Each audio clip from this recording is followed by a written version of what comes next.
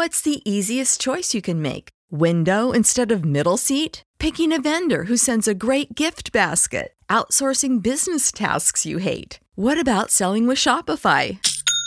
Whether you're selling a little or a lot, Shopify helps you do your thing, however you cha-ching. Shopify is the global commerce platform that helps you sell at every stage of your business. From the launch your online shop stage to the first real-life store stage, all the way to the did we just hit a million orders stage. Shopify's there to help you grow. Whether you're selling scented soap or offering outdoor outfits, Shopify helps you sell. Wherever and whatever you're selling, Shopify's got you covered. Sign up for a $1 per month trial period at shopify.com/try. Go to shopify.com/try now to grow your business, no matter what stage you're in. Shopify.com/try.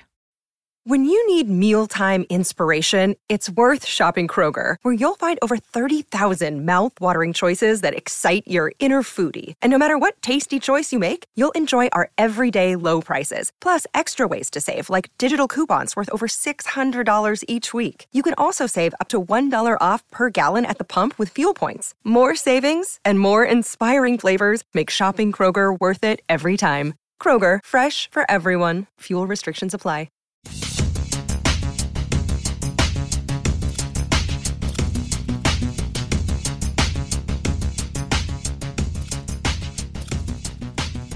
Welcome to Spotcast, Season 3, Episode 10. This week we're talking about Lower Decks season finale of the first season, No Small Parts, which sounds like something on an IMDb database page. Anywho, my name is Tim Mitra. I am in Toronto, Ontario, and I'm joined, as usual, by Jonathan Kuline in Mississauga, Ontario. Hello there. We're also joined by Jaime Lopez Jr. in Mr. and Mrs. Seattle. How's it going? Alrighty. How's your face? Well, I can speak now, so that's a plus. Yeah. I can consume solid food, again, a plus. What'd you have done? I had to have a gum graft last week, so I couldn't talk. I sounded like Elmer Fudd for a couple of days there. Sylvester the Cat was more accurate. Sylvester the Cat? Yeah, like suffer and succotash. But will you scream in the middle of the podcast for no reason? I do not expect so. It's been it was last Tuesday. I was kind of hoping that I'd be able to be a little more eloquent by the time we were ready to record last week, but alas, did not work out that way. So yeah, I had to bail, unfortunately, which is too bad, because I really did have a great time listening to you two clowns talk about screw everything up. Oh my dear God. There's one part where you're like, I bet you Jonathan is yelling at his phone. I'm like, you bet your ass I'm yelling at my phone. Yeah, too bad there's only 40 people in the world that would appreciate the humor of that statement. Hi, guys. We do take advantage of the shaking their fists at the podcast sort of thing on the other show. So there's no reason why we couldn't take advantage when we're down a person on this one. Well, normally what we do is, usually it's Jaime and myself that would pick the content for the other show, and we have one of our ex-hosts is still on our Slack channel, so he we call him out all the time, but he regularly comes in and on the Slack and kind of goes, well, as a matter of fact, I think he did some this week or last week too, right? So yeah, it's lots of fun. Well, no, you guys, considering that you hadn't really had a chance to go through all the crapola that I put in there, you managed to get through it pretty well. I think Jaime was a bit prepared for some of it, but I had no clue. I was like totally cold, right? Yeah, so. There was one part where you're like, all right, let's click this and see what it says. Like, okay. Yeah, the charmed next generation thing was like the hardest thing for me to wing it through. Well, Jaime, you get all the sub references in the world from tonight's episode. Boy, yeah, oh boy. Holy cow! Talk about the right episode to be riffing on, eh? Yeah, it was challenging. So I said, all right, well, at least the benefit is I don't have to do the season premiere of Discovery, which will probably also be kind of challenging. So yeah, I think that's me next week. So. Is it? Yep. Yeah, because I did the Yeah, because you did last week when I was off, and Jaime's doing tonight, so I'm next week. Yeah, so I get to just not take any notes and just mentally note anything that I thought was of interest to add color commentary instead of the play-by-play. Honestly, though, like, and we could talk about this more in the pod, but it feels like Lower Decks is actually more challenging because with Lower Decks, there's so much, reference to existing canon, right? Discovery does that a little bit, but this, I mean, there was easily a dozen references tonight. Yes. Easter eggs, comments, episodes. Yeah, exactly. So yeah, it's challenging to be the recapper. Let's do a podcast. Where are we? Here, where's my notes? To the notes, Batman. All right. Okay, so let's get going with some fact check here. I mentioned the guy from the Alien movie with the chest exploding, and he's been in 1,000 movies, and I couldn't remember his name. Of course, his name is John Hurt. Rest in peace. He played the War Doctor in the Day of the Doctor, I believe, and he's actually played the War Doctor in a couple of episodes. But he was Kane in Alien, in which case, in which he had the monster coming at him. But we were talking about the movie 1984, in which case he played Winton Smith, who is the main character in the book 1984. He also played John Merrick in The Elephant Man, which I often forget. I don't know why. I know that David Bowie played the Elephant Man on stage, but I always forget that John Hurt played John Merrick. And he was supposed to play Don Quixote in Terry Gilliam's latest film. I don't know if it's a secret to people here, but I'm a huge Terry Gilliam fan. But The Man Who Killed Don Quixote came out last year after many failed attempts to create that movie. It was played by I think Terry Gilliam's second choice, which is Jonathan, what's his name again? Pryce, right? Yeah.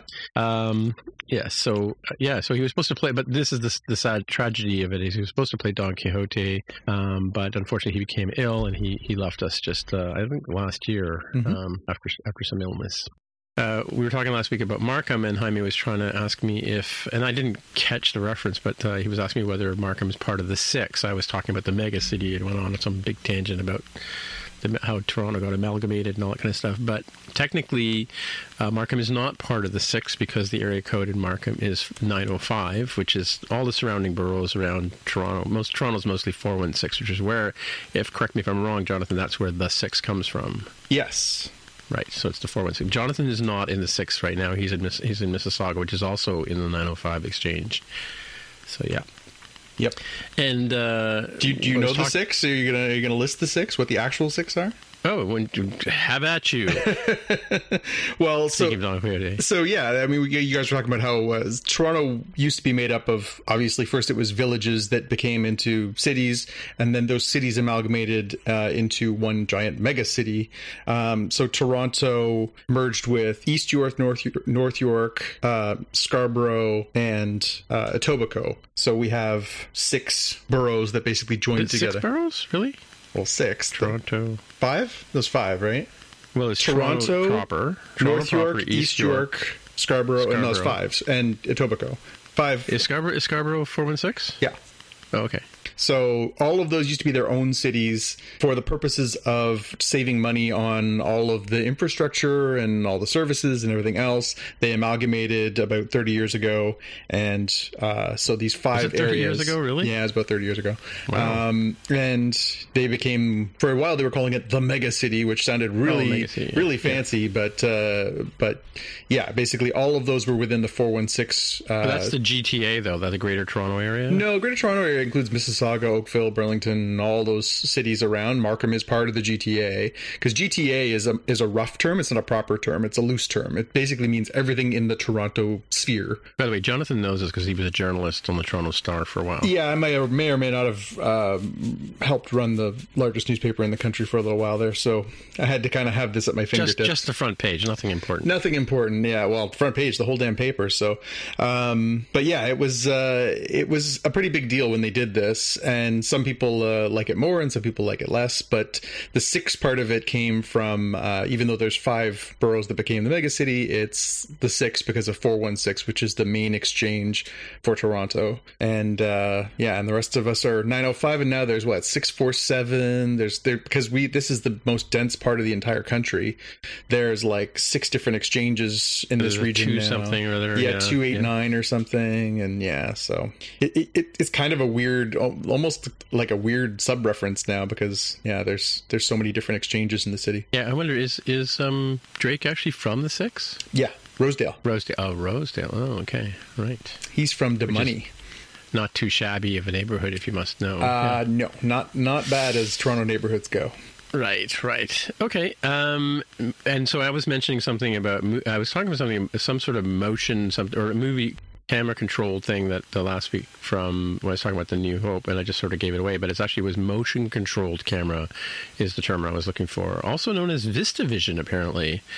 The VistaVision was another thing they used in A New Hope, and that is shooting a 35 millimeter film on its side, like sort of in landscape mode, if you think about it that way, because most 35 millimeter films are filmed with the film goes, picture frame is perpendicular to the travel of the film. In this case here, they turn the film on its side to get more pixels, if you will. That's probably the loosest term, but more film grain to basically get a larger, better picture.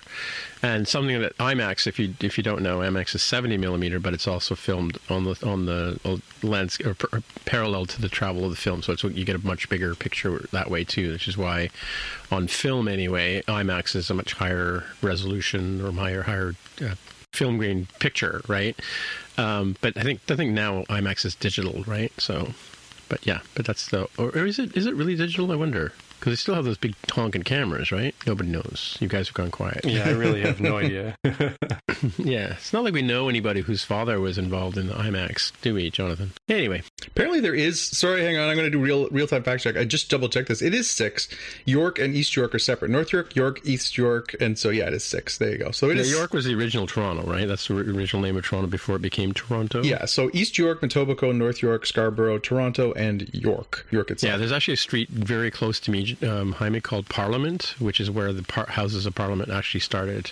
Yep. Back in the day. Anywho, we were also talking about the Star Trek 2, I called it, but it was actually called Star Trek Phase 2, and that's where the Zahn reference came from.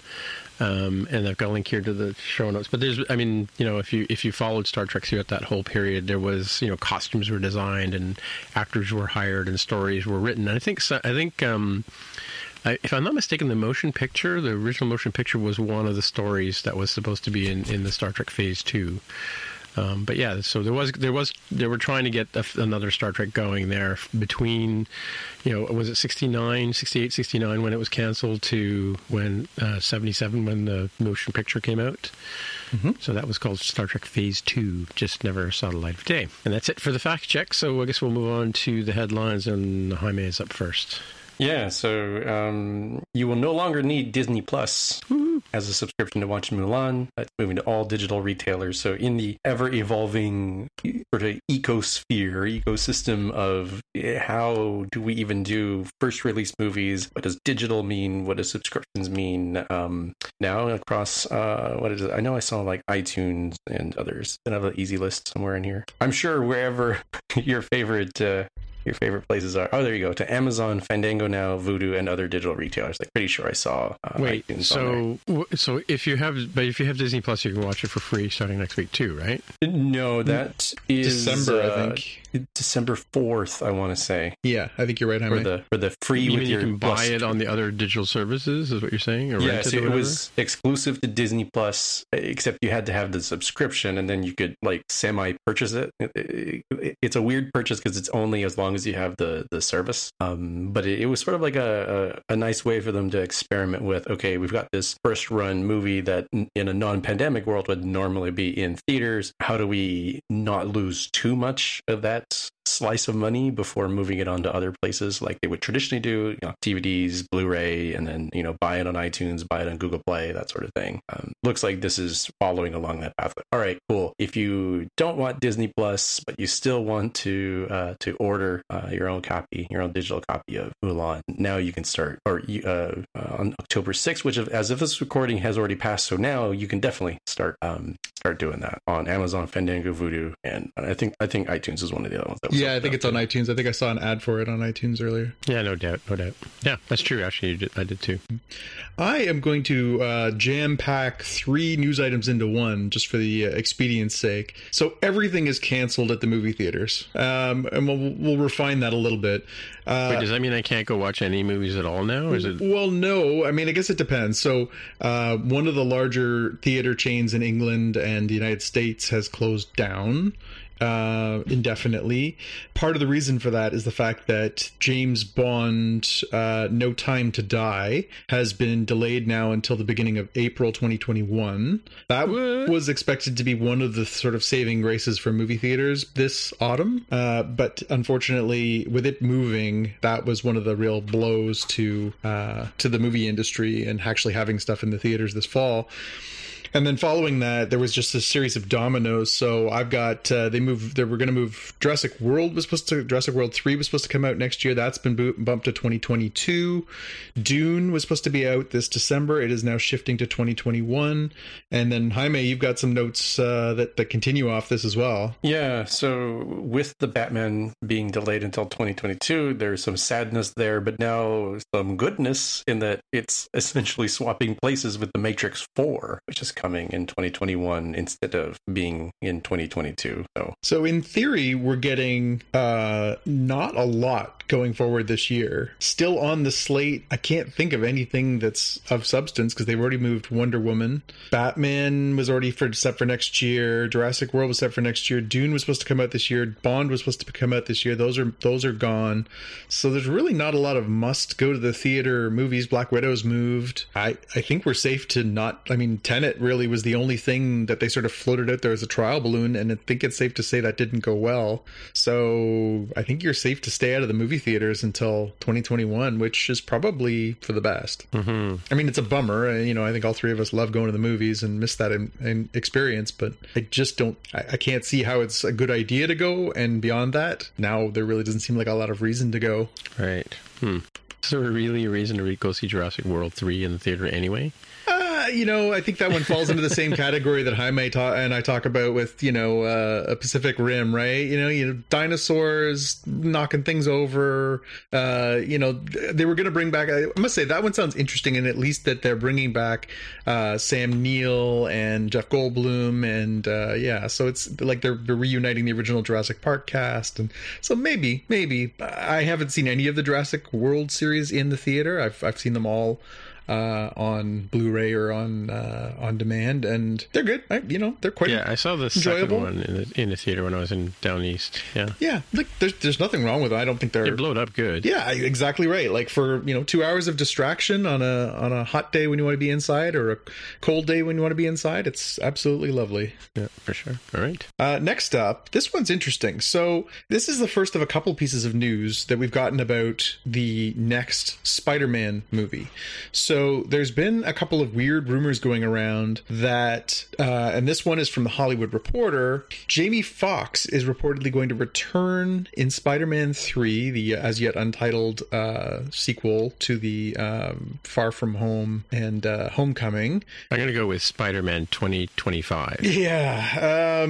By then the young Spider-Man won't be such a young man.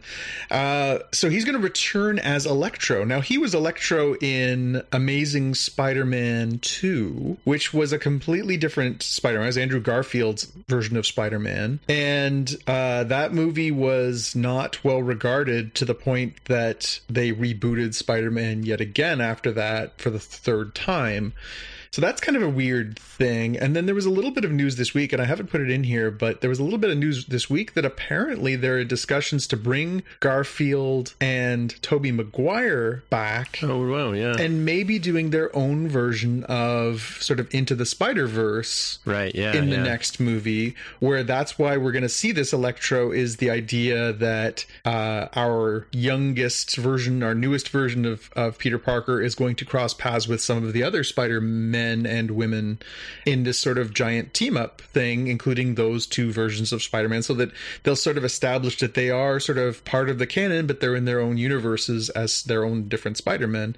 Interesting. I must say I'm on board, because they really are. It sounds like they're going to push with the new Doctor Strange movie, the WandaVision stuff. They're going to push the idea of a multiverse with Marvel's cinematic universe, the idea that there are universes where, you know, parallel things happen, things are not quite the same, but they're similar. That was explored, obviously, in the outstanding Spider-Man Into the Spider-Verse animated picture a couple of years ago. It could be really cool. I don't know. What do you guys make of this possibility? It's interesting that they're sort of doing this the way they've done the Batman movies, where they have a different Batman every couple of years, you know, just because of different producers and directors and whatever. But the idea of bringing them together is very similar to the kind of Doctor Who kind of stuff that they've been doing for years, where, you know, like I mentioned, the one movie where they had 5 doctors, although one was on tape and refused to show up in the set. But he was in the Day of the Doctor, so go figure. So it's interesting to sort of have this sort of parallel, you know, kind of world. I mean, you know, the Doctor Who thing, it's the same. It's supposed to be the same guy who regenerates, man or woman who regenerates over the years. They're kind of doing that now with the current Doctor Who, because we have 2 doctors in the same universe, right? And so it's an interesting sort of take on things. I mean, you know, now that the whole concept of multi-universes is something that they're actually thinking is a real thing, even though it's kind of a stretch in real life. But it's an interesting take. I mean, I you know, to be honest with you, I liked Tobey Maguire's Spider-Man. I've watched a few of Andrew Garfield's Spider-Mans, but even the love interests. Who was Garfield's? Emma Stone as Gwen Stacy. Yeah. Emma Stone. Yeah, I'm a big Emma Stone fan. I like her a lot. She's great. Yeah, she's terrific. Yeah, and it was Gwyneth Paltrow. No, not Gwyneth Paltrow. What's her name again? The one from the vampire movie. Who was the first one? Kristen, yeah, her. Kirsten Dunst? Kirsten Dunst. Actually, I that was one of the things I did when I was a younger reporter. I actually went to the Spider-Man 3 press event in LA and got to interview all of the actors, directors, everybody involved. That was a lot of fun, but Kirsten Dunst did not make a great impression. It was like 10 o'clock in the morning, and maybe she was tired, but she was really not very engaged. Right. Unfortunately. The funny part of this is they're also talking about potentially this similar kind of event happening in the upcoming Flash movie with the different versions of Batman, because they've already confirmed that Michael Keaton is going to make an appearance as an older version of Batman. From that sort of 1989 Tim Burton universe. And Ben Affleck has been confirmed that he's coming back, so there's word that they're going to try and loop in Christian Bale and do the similar concept of these are all Batmen from different parallel universes. So it'll be the dueling retro superhero vibe. I mean, it's interesting nostalgically. I mean, obviously, I have a soft spot for those Tim Burton 1989, 1992 Batman movies. You know, Val Kilmer, I'm not sure they could get him into a bat suit at this point, but I think it would be interesting to see if they can, you know, do something interesting with the characters. I don't want just them bringing characters back for the kitsch of it, but if it makes sense and it tells an interesting story, I think that'd be great. Maybe he'll do like a Mickey Rourke kind of interpretation of Batman. Yeah, that'd be something. All right. Oh, this is me. I thought this was Jaime. Nope. What do you know? You're next. All right, so we were talking about in I think last episode of last episode of Lower Decks. They had they dropped the name Zvon and two episodes I should say, and Jaime looked that up and found that it was actually from the failed Structure Phase 2. But so there's an interesting podcast here, sort of a video podcast called Comic Book something or other. And they had Michael McMahon and Tawny Newsome talking about. They talked about the Zvon reference, and actually it's quite an interesting little interview if you watch it. There's a couple of little sort of reveals about what's going on, you know, with these guys. But yeah, that's way deep cut stuff. Yeah, and as a as a mini spoiler for tonight's episode of Lower Decks, as we talked about that, like Zahn was like, canon now, based on what Lower Decks has done. The Spock helmet is apparent, and I didn't notice this on first watch. I watched on social media as people had screenshots. The Spock helmet, I don't know, like 60s toy that was a cheap cash-in of like, we have this space helmet thing with this weird like police siren light sort of thing on it, and boy almighty, this Star Trek thing is popular. Let's just spray paint or put stickers, I'm not clear which, on the helmet that says Spock, literally Spock. Official Star Trek helmet, Space Fun helmet from that old toy is canon because it shows up in the background apparently of Lower Decks. So it's one of the stuff. things that again, spoilers for later on, but it's one of the things that Mariner's been hiding in the contraband. Oh, really? Okay, cool. Yeah. Well, I also want to go back and watch, and I noticed there's a scene where Captain Freeman puts something on her shelf, and she's got a whole slew of kitsch, collectibles. Yeah. And we've seen some of those in previous episodes where I think when the guest captain came on board and she was, Mariner's old buddy, they were going through the stuff that was there. Yeah. So that's cool. Yep. Cool. Anyway, so back to Jonathan. Well, speaking of Star Trek, we got some interesting news this week that at New York Comic Con's Star Trek panel, Kate Mulgrew revealed that she's going to be reprising her role as Catherine Janeway, which is really neat. So she's going to be doing the voice of Janeway in the new animated series that's coming, Star Trek Prodigy. And Prodigy is the one, if you guys will remember, that's the one they're going to do for Nickelodeon. So it's sort of kid-friendly Star Trek, as opposed to Lower Decks, which may or may not be kid-friendly, considering how many times they drop F-bombs in that show. So, she said, I can't wait to endow her with nuance that I never did before in Star Trek Prodigy. So interesting to finally, this will be the first time we've seen her since she was Admiral Janeway in First Contact, right? Yes. Is it First Contact or Nemesis? I can't remember. Jaime, do you remember? No, you know what? It is Nemesis. Beginning of Nemesis. Yeah. All right, I think we're at the Jaime Lopez show. So off you go, Jaime. So one thing we've got here are some publicity stills from Netflix showing us what Henry Cavill looked like as Geralt in season 2, the delayed season 2 due to COVID, of course. And he looks Witcher than before, so that's looking pretty solid there. Was he the Witcher in the first one? It was a very lame joke of how Witcher sounds like, better as an example. But nevertheless, beyond the folks who were on the previous season, apparently going to have some new actors joining the cast, including, I'm going to butcher his name, Christopher Hivju, who played Tormund Giantsbane on Game of Thrones. Yep. So that'll be cool to see that actor again. So my question was Henry Cavill, is he the Witcher character? He is Geralt of Rivia, which is like his name, but he happens to be a Witcher. Oh, he's not the Witcher. He's like a Witcher. Okay. Well, he is the titular Witcher in the show. Well, because I watched like 10 minutes of it and went, no. He lost me at I think he was like sword fighting in a forest somewhere, and I went, yeah, okay, I've seen this show before. It's very unorthodox without giving spoilers. It's a very unorthodox setup for a season, and it really kind of doesn't tie together until you get through the whole season. You're like, oh, okay, now I see exactly what happened, and you connect all the dots. Oh, it's a flashback. Okay. Right. I suspect it might be one of those shows that's good if they continue with it to watch it all in one lump when they get done 4 seasons or 5 seasons. Okay. Yeah. I have very similar feelings about I want to say it's Dark, the German one that we tried getting into season 2 and said, wait a minute, we completely forgot everything. It's highly complicated. Let's just wait till the whole series is done and try binging through it in some dedicated time frame to make sense of it.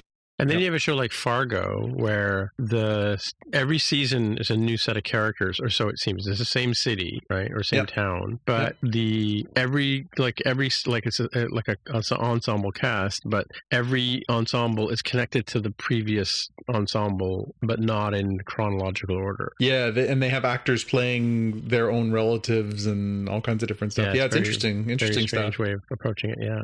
So I just realized it. I didn't realize. I don't know when it started, but I just catching up on it now. So I don't know how many shows I've missed, but I just started watching it again this weekend. So this one's with Chris Rock. Yep. Right. What's happening in the Game of Thrones there, John?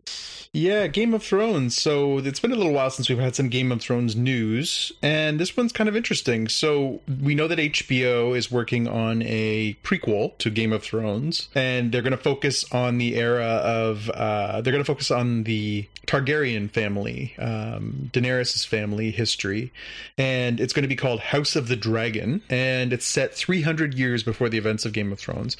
So the big news this week is that they have cast the lead, and so it is an actor who you'd recognize if you see him. His name is Paddy Considine, and he was on The Outsider for HBO. He's been in he was in World's End, the Simon Pegg and Nick Frost movie. He was in Hot Fuzz. He's just one of those faces you recognize immediately. So he's going to be playing the king. Which king is he going to be? King Viserys Targaryen. And yeah, that's apparently the big lead part. So yeah, they're actually making progress on the show, and I guess that's what they can do when they can't actually do any filming, but it sounds like they can get their ducks in a row and get this stuff going. So yeah, I think it'll be interesting to see what this guy does. I only know him as a bit more of a comedic actor, having seen him in those like Frost and Pegg movies. So I don't know what kind of bona fides he has as a serious actor on a Game of Thrones type of thing, but I'm in. Cool. The next one is the weirdest thing I've seen in quite a while. So what happens if you combine the Pixar film Cars with the Batman universe? Well, of course you get the new HBO Max series, Batwheels. HBO Max has announced a new children's animated series about the Batmobile and the other Batman vehicles called Batwheels. The show, which is aimed at viewers in the preschool demographic, will feature Batman's trusty Batmobile, Bam, and other vehicles like Jet the Batwing, Buff the Bat Truck, and they are going to be joined by BB the Batgirl cycle and Red the Redbird Robin motorcycle, and they're going to be about the adventures they have driving around Gotham City. I just can't even. I don't even know what to do with this. Save me, guys. I don't know what to do with this. It's an odd pairing, and getting back to the Kirsten Dunst comment, it does kind of feel like something that, hear me out, guys. I got an idea on how we could use this license. We're only allowed to use the vehicles, right? Okay, I got an idea. They're like, okay, so we've tried Batman, we've tried Catwoman, we've got all through the rogues gallery. What if we start doing the vehicles? Yeah. Anyways, that's coming. Yeah, so I vaguely remember it must be like a Hot Wheels toy or something from like the 80s that was like a Joker mobile. So that's where my head went to, of like, will they have like a Mystery Machine repainted style Joker mobile on this show? Well, there's got to be villain cars if there's hero cars, right? Like it's inevitable. So I'm looking at some Hot Wheels that I have here above my computer. I've got a Back to the Future DeLorean. I've got a Dark Knight Batmobile. I've got a Darth Vader car, which I don't know. I have KITT. I have the Justice League Batmobile. I have a 70 Charger RT, and I know there's at least two more Batmobiles that I could get. The Archon. What's the prison thing called? The Nut House? Arkham. There's a Arkham Gothic Batmobile as well. I mean, so it's not like that these kind of companies haven't sort of done these licensee things before. Well, actually, the one from Justice League, right? So it's not like they haven't done these sort of things. I mean, like I remember having a Batmobile when I was like 6, and there was a boat you could get, and there's been a multitude of Batmobiles over the years, and of course, the whole deal with the Cars deal is that as you know, your sons were quite young, and we used to buy them every single Cars thing that would Cars come toys, out, right? yeah. So. Oh yeah. No, I'm not saying it's not going to work. I'm just saying, wow, that really feels like a stretched premise, but these guys, I mean, it sounds like a money factory to me. There's going to be licensing up the wazoo, and it makes sense. It makes sense. My friend has his daughter is really into some British show, I think, that is what, like, they're vehicles of some sort, like cars. What the heck are they? They're scooters or motorcycles or something. I think is the premise. So it's not unheard of to have those sorts of things, and certainly there's history with like Thomas the Tank Engine that predates the Cars series, but it does seem like a very strange amalgamation here, and I am going to be pre-offended, assuming that the voice actor for Jet the Batwing is almost certainly going to be black, and I think that's terrible. And if I'm wrong, then I'll recant my statement. I love the concept of pre-offended, Jaime. That's excellent. I'm pre-ordering my offense here. I love it. I love it. All right, and we'll end our news on a bit of a down note, but worth mentioning. So Terry Goodkind, a very, very well-regarded fantasy author, has passed away. He died last week. No, actually died a few weeks ago. We just found out this last week. He was 72 years old. He wrote a bunch of things that have been turned into things, but mostly he was known as just a fantasy novelist for the fantasy fans. He wrote very famously this sort of truth series that was very, very popular, started that back in the 90s, and he wrote for decades. He wrote 17 books, I think, in that run. He wrote Legend of the Seeker, which was turned into a TV show that ran about 10 years ago for a couple of years. And just like one of the just biggest names of modern fantasy. And so sad to hear he's gone. He was a bit of a controversial figure. He was apparently not beloved necessarily by everybody, but apparently very talented and very prodigious writer. So sad to hear about his passing. Well, here we are, kids. This is the part of the show where we start talking about, in this case, the season finale of Star Trek Lower Decks. I can't believe it's been 10 episodes already. And this episode is called No Small Parts. So Hyman Lucas Jr. is going to do the honor of going through the show, and Jonathan and I will be sniggering in the background. So off you go. Yeah, this was a slightly longer episode. It was like almost 30 minutes instead of the normal 22. So it's a jam-packed finale. So let's see what we can do here. So we start off with the USS Cerritos around Beta 3, which is apparently, I think, for the animated series, where Kirk and company figured out from the original series. Nope. Yeah. Was it the original series? Oh, so they created an animated still in that style, huh? Okay, kudos to them. So apparently from the original series, this is where Kirk and company had figured out that this whole society was being run by a computer named Landru, and it was all good when they left. And here they are a generation or two, or several later. It's like, oh, the people are following the stupid computer again, right? And this is the problem. Are you with Landru? Yeah, it's like the original Purge, right? It was the Purge 1964. I think so. Yeah. I forgot about the one where they. Yeah, exactly. Yeah, they go.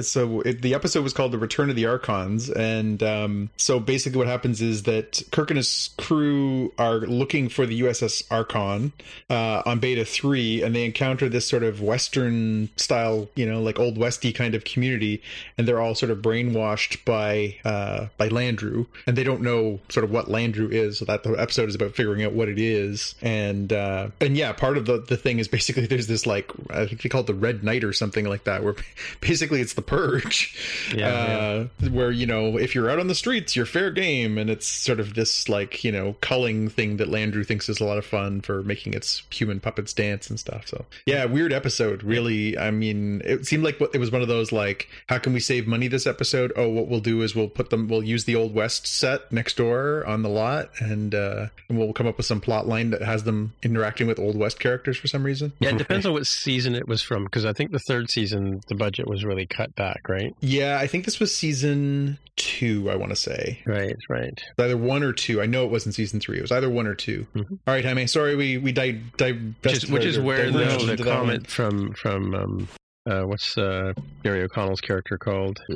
Jack Ransom? Jack Ransom, yes. This is where his comment comes from. Yes. Yeah, this is where in universe, TOS, which is out here outside of that universe, is the original series. But TOS is canon now, in that Ransom is talking to Captain Freeman about, it's so weird going back to those TOS era planets. He's like, what? What's TOS? Like, those old scientists. That was a great pull. That was really good. Yeah, that's a neat one, and it pulls into the sort of theme here of, like, does Starfleet's and the Federation's approach to interference in other cultures, like, does it really make sense? And when they do first contact, they don't really do a, like, so how's it going later on sort of thing to make sure everything's going on. Well, and the moral of that story was, like, proved out in Star Trek 2, right? Star Trek 2, they, like, basically were like, well, we'll leave Khan and the settlers here on the planet, and we'll assume it all worked out.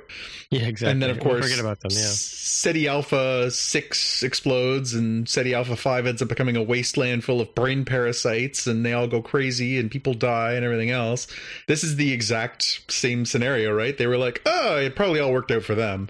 But they destroyed the computer that was running society, and then hope that they'd be fine.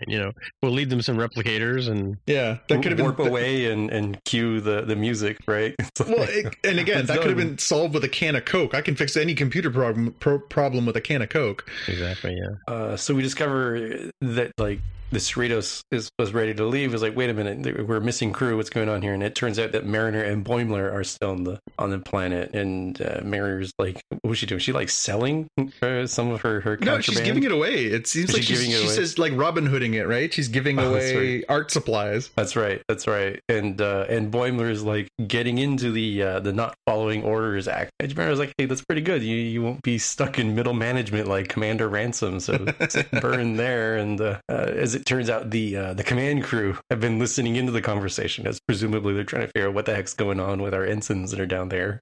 And in that conversation that's being overheard, Boimler spills the secret of Mariner's relationship to Captain Freeman and an admiral. And to everyone, as it turns out, Captain Freeman runs over to the console, like, boops some buttons and beams the two of them up just as Boimler's making a kissy face and asking, does she give you Captain Kisses, as he's teasing Mariner.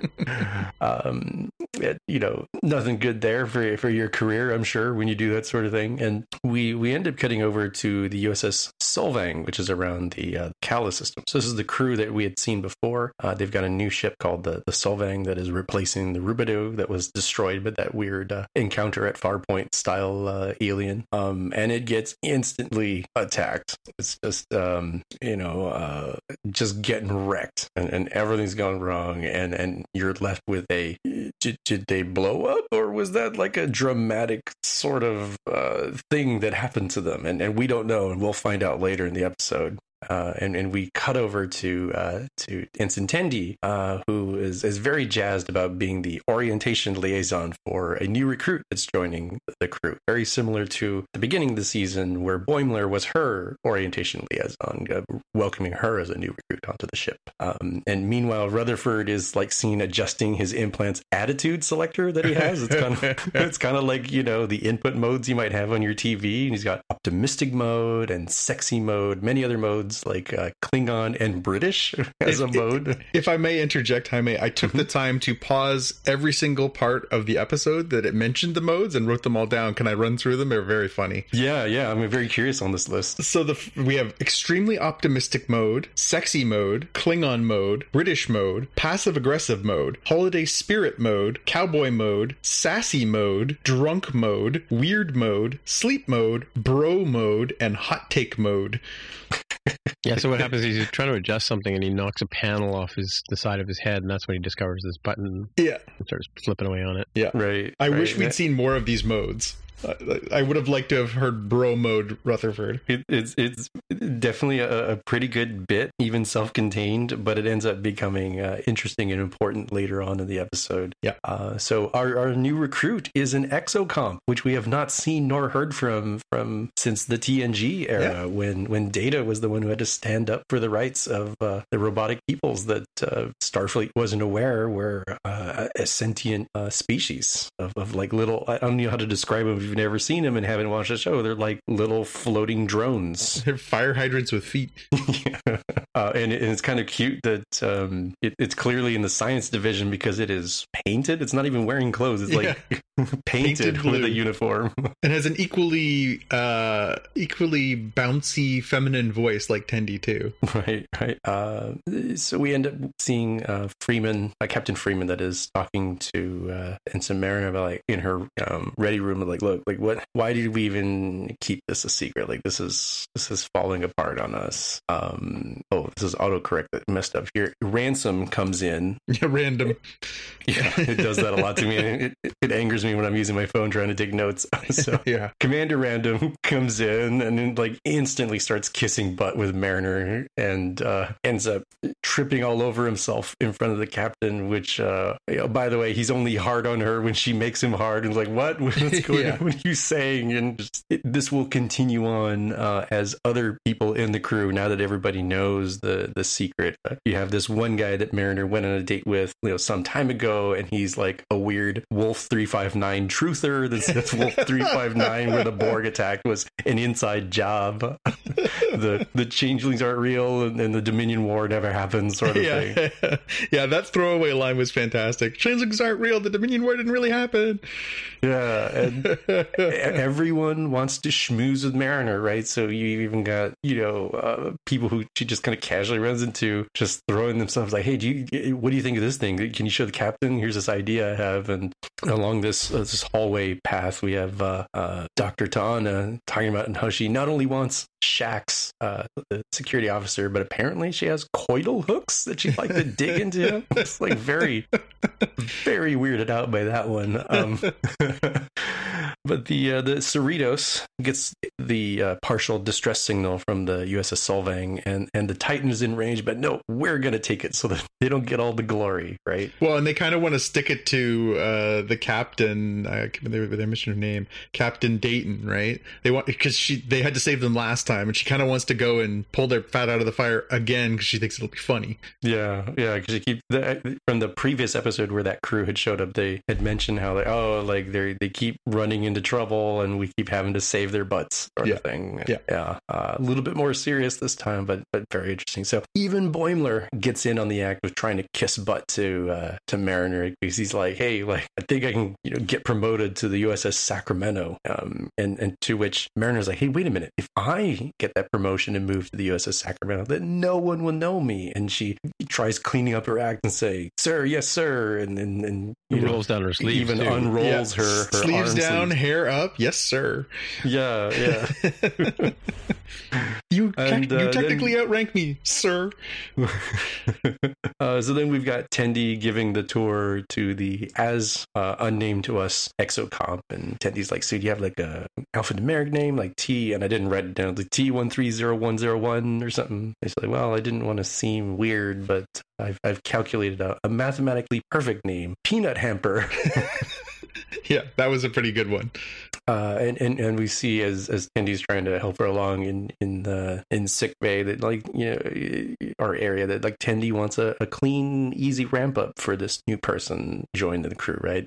Peanut Hamper. But like, it's kind of sad because Peanut Hamper really can't pick up tubes and other easy things because like her physical robot body just isn't built for that. But as it turns out, when they're in sick bay and working with Dr. T'Ana, like, okay, if we get this suture even slightly wrong, it is instant death for his patient. But that was no problem at all for Peanut Hamper, because she is super good at doing some accurate suturing and like, oh, I can teach the doctor how to do this thing. Oh yeah, show me what's going on. So she's kind of outshining Tendi a little bit on that first day. Just it's kind of rough. But I like the line, like Tendi very quickly sort of turns to like, oh no, this is great. She's like my great success since she's done. So she sort of turns from like what seems like she's going to be sad to like really happy for her and says, meld that flesh, girl.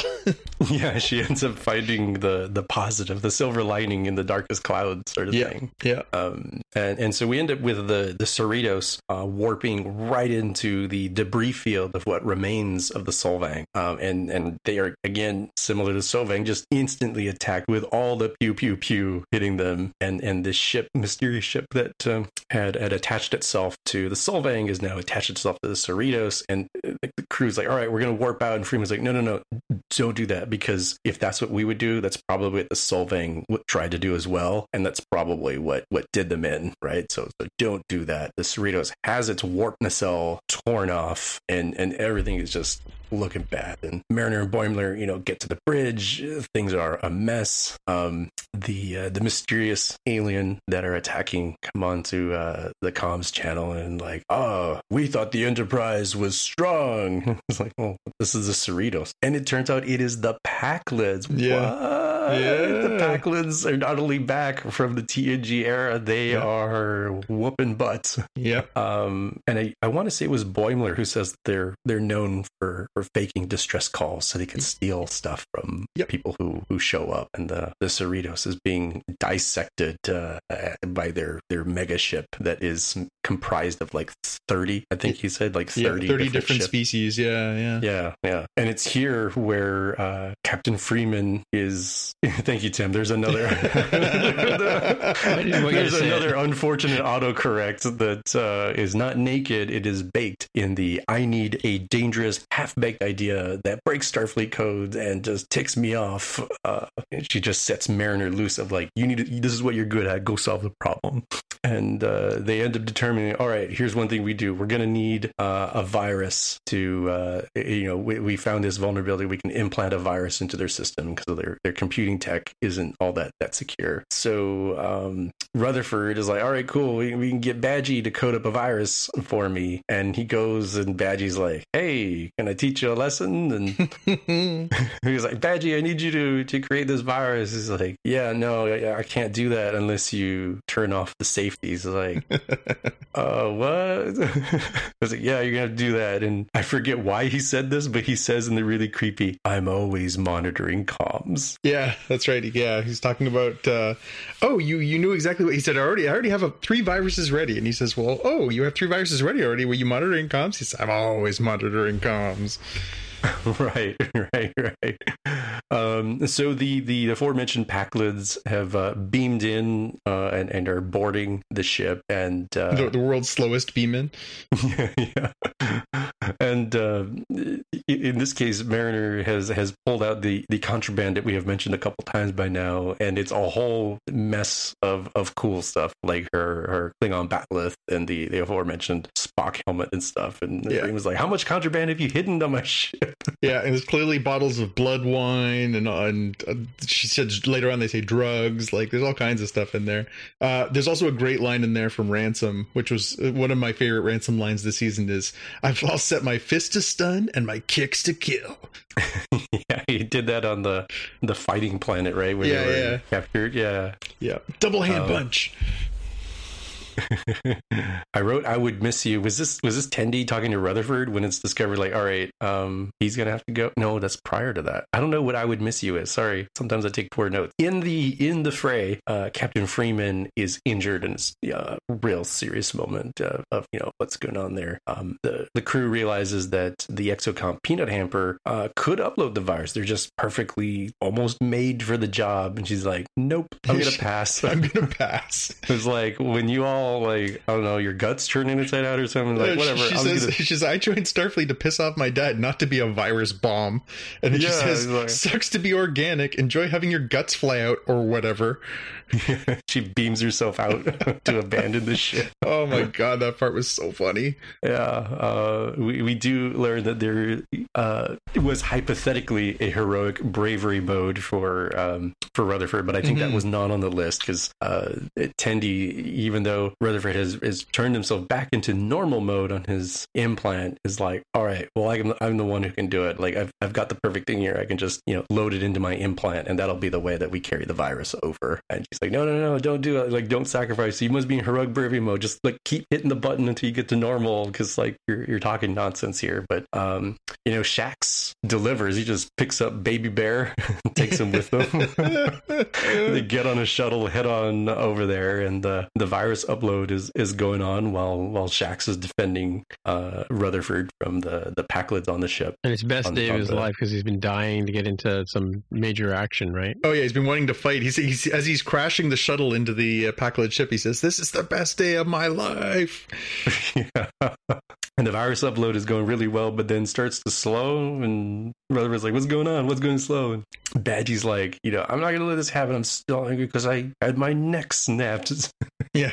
And Badgie's like, all right, we're going to let this virus upload occur, but only in a way that it's going to blow up the ship. And Badgie is like, loving this.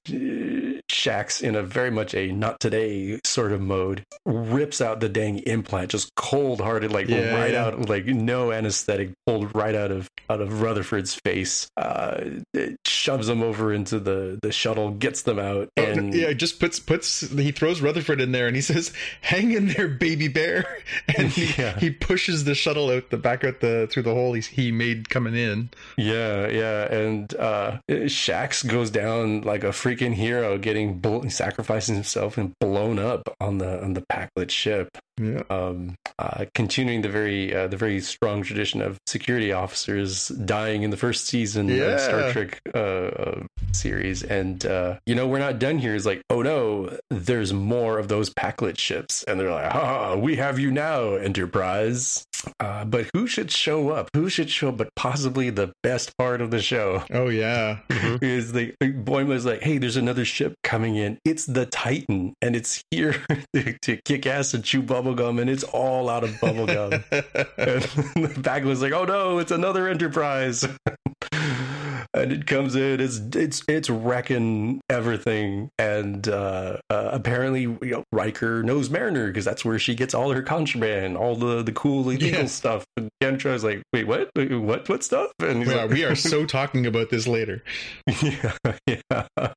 So you have the Packlets retreating, and eventually the Cerritos is back in space dock, and they're given the option to jazz it up. But Captain Freeman's like, no. The Cerrito should not look all sovereign class. He's got his own style, right? And you've got Tendi waiting for Rutherford to come out of his coma. She's like, do you remember me at all? And he unfortunately doesn't, because that implant had impacted him, and she seems like, well, very sadly, like, what this means. We get to become best friends all over again. She does the sort of fake I'm sad into I'm excited again, right? And they end up having a morose funeral for Shax, and say that he's with prophets now, and it's very Star Trek 2 style, right? Like the camera angle for the photon torpedo tube sort of coffin thing, and you end up with Captain Freeman again talking to Mariner in her office about like, all right, we've got a whole year's worth of insubordination you're responsible for. And Mariner's like, what? You bring that up now after what I just did and saved? She's like, no.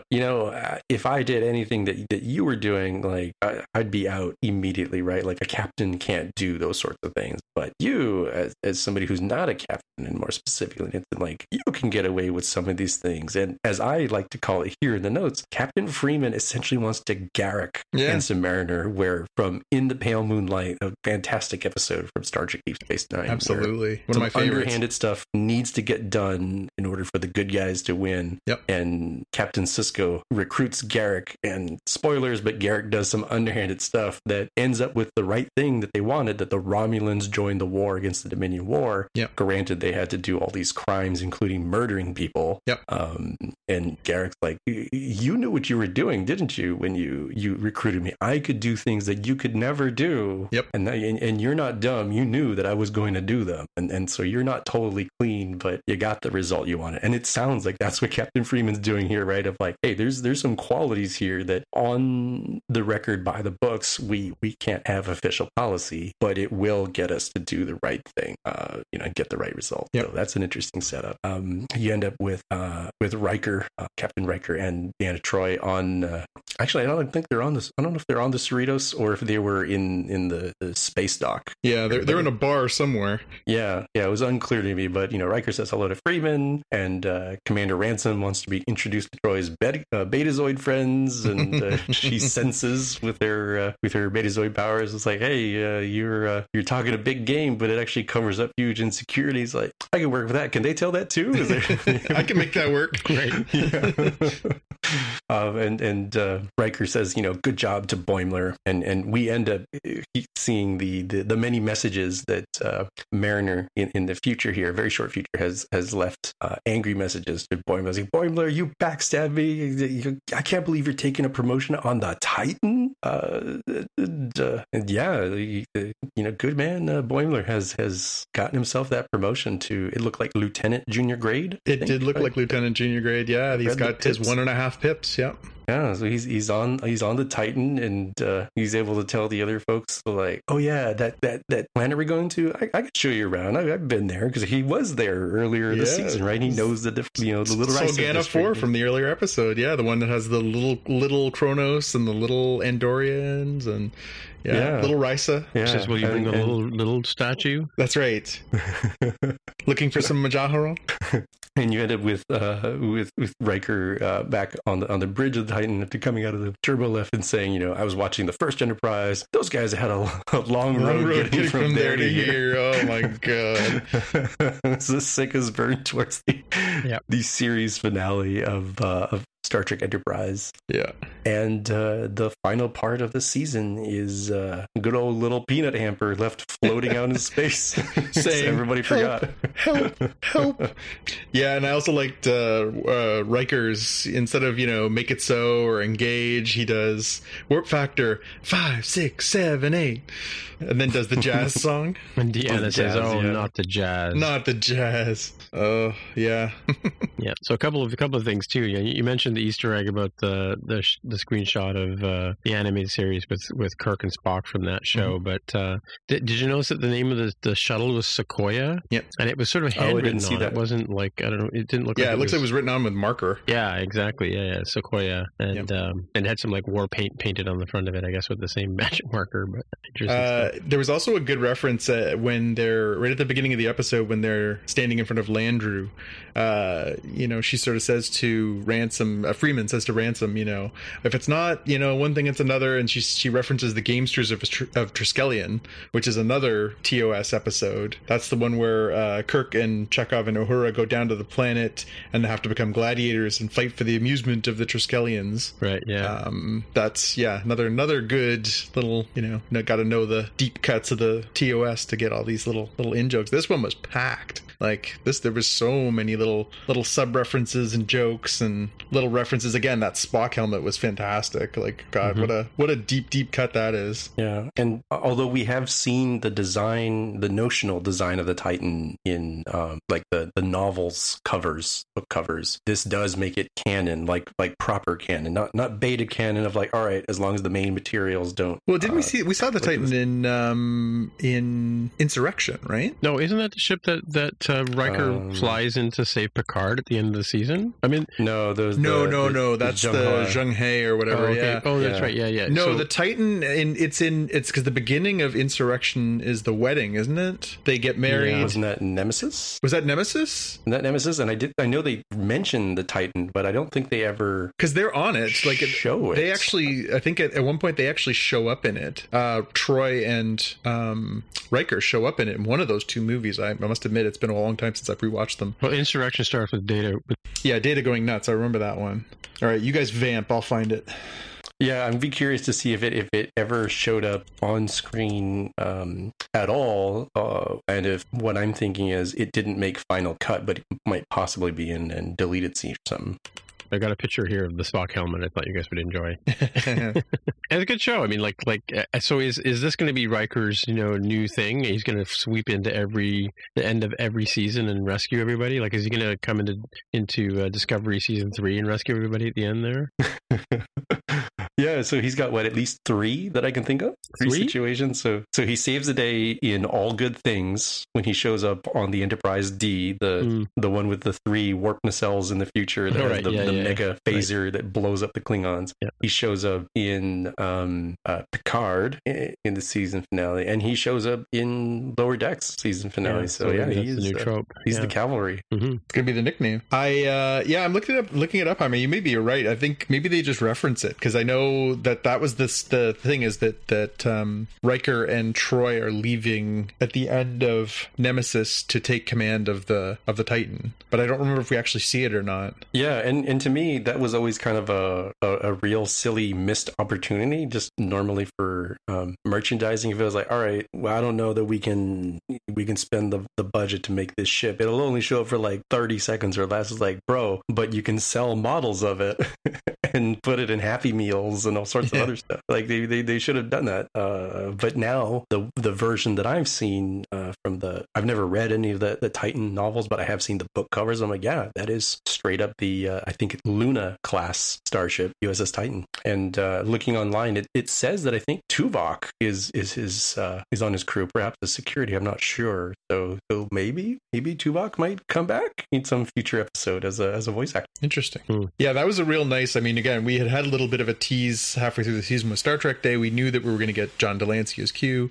We knew that we were going to get Jack McBrayer was going to have a voice to play at some point. We knew Kurtwood Smith was coming. This came out of nowhere. Although when they referenced the Titan earlier in the episode, you kind of had to figure that was going to pay off. They don't say, "Hey, the Titan's nearby," and then not have it pay off. Well, do we know that Riker is the captain of the Titan at the time? Or? In this era, yeah, he would be, because this show runs after Nemesis, right? Yeah, because there was some point there where earlier in the season where Boimler wanted to get promoted to the Titan, or no, the guy that was the guy who wanted to transcend, yeah, he ended up on the Titan, right? And then he got kicked off. And he immediately gets kicked out for throwing, or no, it's not the Transcendence guy, it's the guy who gets transferred over, who gets kicked off for throwing garbage in the Boimler's buddy from the Academy. Yeah.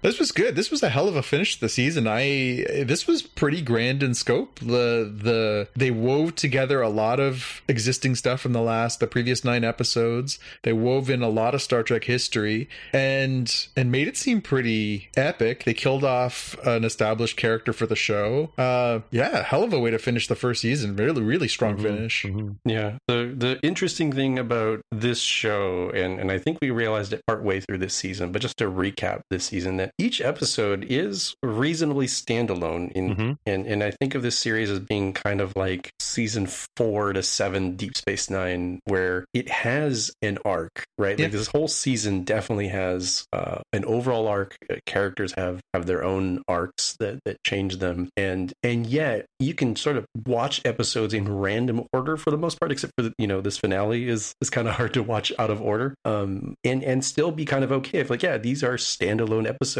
that you get more as you know more about the story, but you're not just left out in the cold as you would with some of the more highly serialized ones, like we've talked about Disco and Picard, where you jumped into episode 7 and be like, what the heck is going on? Right.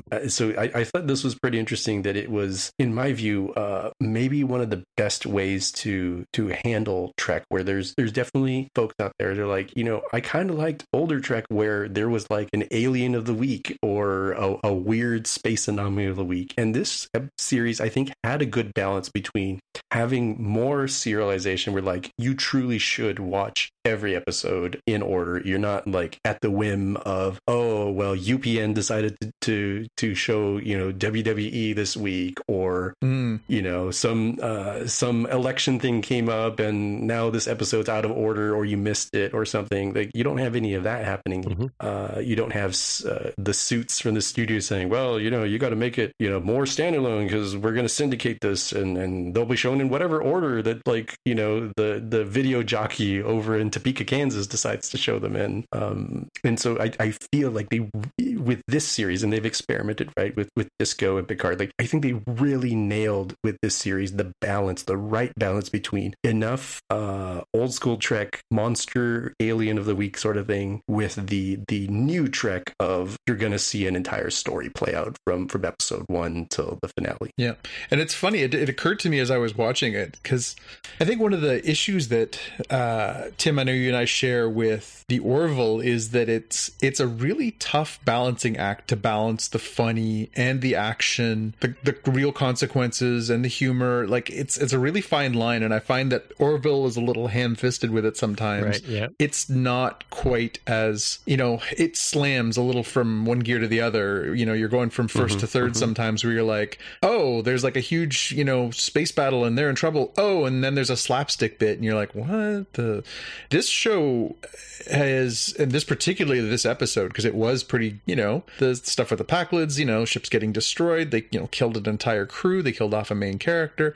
Like those things weren't without consequence. I didn't exactly shed a tear when Shax died, but I was like, oh, he was a funny character. That's kind of sad, but I felt a little more investment than I think I have felt at any point so far with the Orville, in that I felt like, they really did, the serious times were pretty serious without getting too over the top, and the funny parts were funny, but it managed to walk that line in a really deft way that's really hard to do. Yeah, it sort of has that sort of feel of a Futurama or even The Simpsons when you look at, like, even just looking at the still images of the characters, like Ransom, like he's got that sort of square jaw kind of look, and all the characters are drawn the same way. And what I like about this Star Trek is, as I said before, is I think Star Trek's always taken itself a little too seriously, and especially the first series, right? But this has allowed us to sort of, and to bring all the Easter eggs in. I mean, like, the thing about it is oh yeah, I mean, every episode has tons of Easter eggs, that fly over the heads of the people who are coming at this for the first time. But by the same token, though, it's written in such a way that the first timers can sort of get, enjoy the humor and enjoy the character bonding and the writing and that kind of stuff. And it's funny, I was just listening to the first episode of our season this year the other day, and you were talking about, how when Captain Freeman first, before we even knew Captain Freeman's name, and she's going on about Mariner, you said she's got to be her aunt or her godmother or something. Yeah. And I don't remember if we did find out in the first season that she's her mom, but or first episode, yeah. Yeah, but you had, you were saying is, the way it had been written. So I mean, there's a lot of sort of similarities in the way this thing is written, and I'm glad that they kept some of the sort of, surprises like Riker or Jonathan Frakes and Marina Sirtis. I'm glad they kept that close to their chest, right? I mean, it's funny because I guess Riker kind of, or not Riker, but Jonathan Frakes kind of hinted at it, because he sort of said, they could come up to Toronto and they could, just throw me into a chair and put me in a scene. Yep. I mean, and that's essentially what they had done. And it's funny, I don't know if you saw this, I've been following some of these characters on our Spotcast podcast Twitter account, right? I follow, Jerry Ryan and Marina Sirtis and Jonathan Frakes and Patrick Stewart and Marina Sirtis was complaining that she didn't really get much of a role in Star Trek Day, right? Because they were talking about, they're talking to all the captains. She's like, wait, I was a captain, because she did pilot. I think you said she piloted twice the Enterprise, right? In fact, she's the one that saved it. I'm doing air quotes. Well, I don't think "saved" is the right word, but she landed it. Well, she saved it. Not everybody died. I mean, the Nexus ribbon tore them up, but it had nothing to do with the crash. Well, and the people in the lower decks, they're in the lower decks anyway, so it doesn't really matter. That's true. Right? I mean, yeah, they had it coming. Yeah, for sure. Yeah, so now that we've reached the end, this is the 10th and final episode of the season. When you view it as a totality, when you look at the whole season, you think back, obviously, I have to say, I've enjoyed this more than the 2 seasons of Discovery. Yeah? How about you, Jaime? Comparing it to this, or just overall Trek. I mean, this where does this sort of fit in now? It ranks fairly highly. Now, granted, I often try to caveat that is it's still fresh in my mind, and so I kind of need a little bit of time to get away from it for a little bit and then see how I feel. This is often a conversation we had when we were talking about like Star Wars episodes that came out, and obviously as time has gone on, I've changed, I think, a fair amount on some of the newer stuff. But I think this one is going to continue to rank fairly highly because I think it does a good job of balancing, new viewers versus, existing viewers. I think it does a good job of balancing the tone, as you mentioned. And I am on this podcast, for folks who don't know, I am like the Orville fan here, but I fully agree that this does a better job of hitting the tone right between comedic and serious. And I also think this does a really good job of matching the right sort of balance of serialized versus episodic nature nature. And I think it's got some things that are really kind of nice to see, where like this battle with the Pakleds would have been really hard to do in real life type CGI styles, right? Where it works brilliantly as an animated series where they could tear apart the ship. And I'm sure it's not cheap, but it's probably not quite as expensive as if they were trying to tear apart the Enterprise or something from like movies. Well, the Cerritos does get torn apart in like the 4th or 5th episode this year, but miraculously it's repaired in the next episode, which is the beauty of an animated thing. But I have a question though. So the Pakleds, I remember them from I remember the characters, but I don't remember the story behind that episode. What was the story about? Were they scrap hunters, or did they lure the Enterprise? They do exactly what Boimler said. They basically they set out a distress signal that brings in ships, and then they basically try and steal. Right. But they're bumbling, like they're idiots. Yeah. Like they're not quite as dominant in their wielding of power as they are in this episode by any means. Right. But yeah, I think they bring them aboard the Enterprise. Do they not, Jaime? They bring them aboard, and because they think that they're harmless, and then it turns out that they're not. Yeah, they like kidnap Geordi or something. Yeah. And I don't remember how it resolves, but they were, it was one of those like, hey, let's go help. Oh no, they've taken our person hostage. Right. Yeah. So, Yeah. There's a similar episode like that in the Enterprise series too, where they take Trip. Yep. Somebody takes Trip, and they imprison him on the ship and force him to fix their warp core or whatever. Yeah. Well, it's an old trope, right? You steal the Doctor and bring them back to your town to be the Doctor or whatever. That they did that in Firefly, right?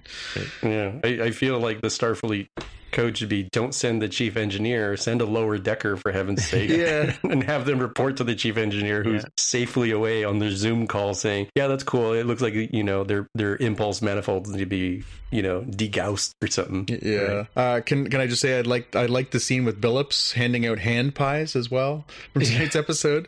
Ooh, key lime. I don't know what a hand pie is, but that was funny. That dude is so weird that he's the unsung hero in the background of he's a scene stealer. He is absolutely. Well, again, it's Paul Scheer, right? A great comedian. He steals a lot of scenes where you're like, that dude's weird, but really, really funny. Mm-hmm. Did you guys notice that Sulu's foil is also in Mariner's stash? It is, and actually Boimler uses it. Yes, right. Mm-hmm. Yeah, that was awesome. Yeah, there's always and it's funny because again, I pride myself on catching a lot of things, but usually by the Friday, if episodes air on Thursday, usually by Friday there's a few different good Star Trek fan blogs and stuff like that will have Easter egg hunts basically spelled out, and I'll catch a good 8 or 10 things per episode and pat myself on the back, and then I'll go through their lists. I'm like, oh, they found 30. Like, it's crazy the level of stuff. Now, some of it you could say they're kind of reading into it, but some of the stuff, like, they're right. Like, they'll have stills and stuff. You're like, oh, how did I not see that? Yeah, or even some of the things that people say, like the dropping the terms, right? Yeah. Like the name dropping. Yep. Yeah, for sure. Right. Yeah, this is quickly climbing the charts as one of my all-time favorite treks. It's really, really enjoyable television. I must admit, I'm a little bit bummed. If we didn't have Disco to look forward to next week, I probably feel a little bit of a letdown, but it is definitely tempered by the fact that we're gonna jump right from this straight into what is, I would say, a pretty anticipated season of Discovery, given where we left off and the sort of huge surprising ending to the last episode of season 2. So so what do we expect to see from, we've seen the trailer for Disco 3. What do we think we're going to see in the season? What do you think is going to happen? Like, we know that I'm going to say Mariner, but we know that Michael Burnham meets some guy in the future. Yep. Right. And it's the guy from the short trek, right? Yep. And then we have another subplot where Saru and the other gang from the Discovery. Discovery, Discovery, name of the ship. They're doing their thing, and I guess somehow they meet in the middle somewhere. Yeah, she was separated, obviously, from them in bringing them to the future. I think the interesting thing will be to sort of, this will be our first sort of look at the far future of the Star Trek universe, right? Mm-hmm. We've never gone past, like, the furthest we've gone forward in the main core timeline is Picard. Right. And, that is not a hugely dissimilar world than what we're used to, right? There's some differences, obviously, the Romulan diaspora, and there's some stuff that's different, but it's pretty similar to what we're used to. Mm-hmm. To see it another 600 years past that, or 500 plus years past that, that's pretty cool. It will be very interesting to see what the sort of motivation is. Are they going to try and spend the season, how do we get back to our own time, or is it we can't go back to our time? Because that seemed to be the point that they reached in season 2, was we can't go back, right? Mm-hmm, mm-hmm. So is this the status quo? Are we staying in the future? But wait, how does the Red Angel come back in season 2? Doesn't the Red Angel come back in time? Yeah, but it's because she was like slingshotting in time because she was tied to Burnham, right? Wasn't that the whole thing? Now that Burnham's in the future, she can't. That's not a thing anymore, right? Right, maybe. Yeah. But isn't that Burnham in the future coming back? Yes. Right. I think that got fully closed. It is complicated to go through, and I'd have to go listen to our episode to see how we resolved it. But I think between Mama Burnham and Michael Burnham, I think everything was accounted for, and they're going off into the future to prevent the sphere data that's in the Discovery's computer systems from falling into the hands of Control, which probably is dead, but you never really know. So why take a chance? Or we're taking one for the team. And what I expect to see is definitely a lot of what you guys talked about there, of course, but also as a reminder that I'm an irrational Lexa Doig fan. Just wanted to bring that up because it's vaguely relevant. I don't expect to see her on there, just to be really straightforward and clear, but I do expect something kind of like the Andromeda series that she was on, that was a Gene Roddenberry property that was hypothetically at some point supposed to be what if the Federation falls and they have to bring it back together? And that was the premise of that show, that their equivalent of the Federation, the Commonwealth, was this great thing, and it fell into chaos, and the main character played by Kevin Sorbo was appears in the future for through space anomaly means, and decides, like, I'm going to rebuild the Commonwealth. And that's sort of what I expect to see happening here, from just given what they've shown, is that, like, the Federation it's fractured or gone, diminished, and the Discovery folks are going to try to rebuild the Federation. Yeah, and you get that from the promotional material, right? You see them standing there with that big Federation flag sort of planting in the soil. Like, it does have a real feel of that, doesn't it? Yeah. The flag with the many fewer stars that you can count, like 4 or 5 instead of the very many that it has, is kind of like, pick your nation, but I happen to be from the USA, so I map it to, what if the United States didn't have 50 stars and only had like 17 or 5? What would that be? You mean like? So like next year? After the Civil War? Yeah. If you need us, we'll be on top of our wall we're building out of snow this winter, and we'll be holding the marshmallows out over your country as it burns. Yeah, we're going to have a stack of used virus syringes to make walls out of. That's right. So you guys haven't seen World War Z and haven't seen how walls are overcomable without even mythical dragons and stuff. Yeah, no, I've seen that. I think it'll be interesting to see, but there was a great South Park episode last season where last season or the season before, where they've got Mr. Garrison as their stand-in for President Trump, with the sort of boisterous attitude and everything else, and he basically says, I'm going to build the wall, and they say, sir, the wall's already been built, and he says, what? And then they drive up, and the Canadians have built a wall. The flapping head Canadians have built a huge wall. They're like, no, we're full, thank you. Oh, those Canadians with their beady little eyes and flapping heads so full of lies. That's the ones. Blame us. Don't blame us. Yep.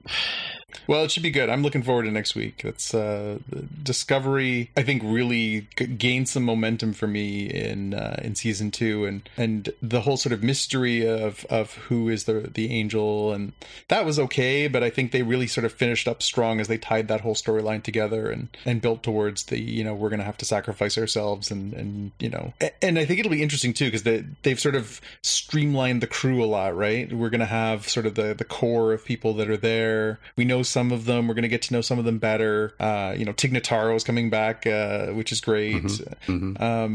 It'll be interesting to see how much time they give to the different characters, or if this is still going to be sort of the Michael Burnham show. Yeah, right. and given that they presumably, unless plans have changed and I missed it, are still at some point planning to make the Section 31 show with Emperor Jojo. So she either recreates Section 31 in the future, very similar to the Federation being recreated, or I'm assuming she gets, kicked into like a wormhole or something, and like bye-bye, she goes back into the past where she came from or something. I'm kind of curious to see how they deal with that. Yeah. Yes, sir. All right, let's get to our watch list. Oh, sorry, Siri. Go away. Thank you. Is it you? Right. Are you wrong? Yeah. Let's get to our let's get to our watch list. So what do you got, Jaime? I've got one on YouTube from Metaball Studios. It's Star Trek based. It's really cool. They've had a whole bunch of different kinds of videos, but the first one I'll talk about is the one we've got linked here in our show notes for those of you transporting it home, which is their fictional starships size comparison, where they have 3D models overlaid over, I believe it's Manhattan, to give you size comparison, and they start kind of small, like the Pikmin astronaut ship, and go from there until you get to the size of things is like the USS Enterprise original and Next Generation, the SDF-1 from Macross, the Battlestar Galactica, and kudos to them for mentioning, and I don't want to spoil it here, for at some point when they get larger, showing off a ship that is the main plot point of a very famous Chinese movie of recent import, and they've got some other ones if you're interested in more and you like the video. They've got sci-fi land vehicles and air-based vehicles, and even a very different kind of let's model stuff and see how big things are relative in size, where they take what if countries were planets based on their surface area. And I was kind of surprised by the list, actually, in a couple spots. So very, very cool. Spoilers, Canada is freaking massive, which I knew, but didn't have a good sense of given the Mercator projections distortion on typical maps that I view. Yeah. Even so, by landmass, it's the second largest country in the world, so it's big. Mm-hmm. It's big. Yeah. We like it that way. Yeah. I'm just watching Jaime's little movie here while you guys talk about it. All right. Jonathan, what do you got for the watch list? Yeah, I've got a few no-brainers. So I put Disco, obviously, is sort of the duh one here. Of course, we're all looking forward to that one. Mm-hmm. Tomorrow night for us, it'll be in the past by the time our audience listens, but the season finale of The Boys, season 2, will have aired, and I'm loving that show, and I'm loving where it's going. The performances are fantastic. It really built off a strong season 1 with an even better season 2, and I cannot wait to see how they wrap this one up. So I'm very, very keen. That'll be on my to-do list this weekend for sure. And the other thing I've got on here is just today, we got the first teaser trailer for the Invincible cartoon series that's going to be on Amazon Prime. Invincible is based on a comic book series written by Robert Kirkman, creator of The Walking Dead, and it ran for, about 10, no more than that, 12 years, about 12 or 13 years, and it just ended last year. It was a really, really exceptional superhero series. It focuses on a teenage boy named Mark Grayson who he knows his father is a superhero, but he's a teenager and he doesn't have any powers, and then all of a sudden his powers sort of manifest and he's able to sort of join into the sort of superhero family business, as it were. But in fine tradition of comic books, things aren't always as rosy as they seem, and being the son of a famous hero is not all it's cracked up to be. And it's being played very much like the comic. The comic it's got some light bits. It's a little bit like old Spider-Man. It's got a lot of it's about him and his relationship with some of the female characters in his life. It's about him and his friendships and stuff like that. So it's kind of got some appeal to that sort of not just pew pew pew audience. And looking at the first trailer, we knew that there was going to be a really talented voice cast on it, and it looks really good. And the animation style is very reminiscent of the artwork by Ryan Otley, who drew most of the series. Cory Walker drew the first few issues, but he drew the bulk of them, and it really is reminiscent of his art style. And I think it's going to be great. I'm really looking forward to seeing how this one comes together. It seems like they're going very true to the stories from the comic. Hopefully it won't get lost in the mire like The Walking Dead did as a television series.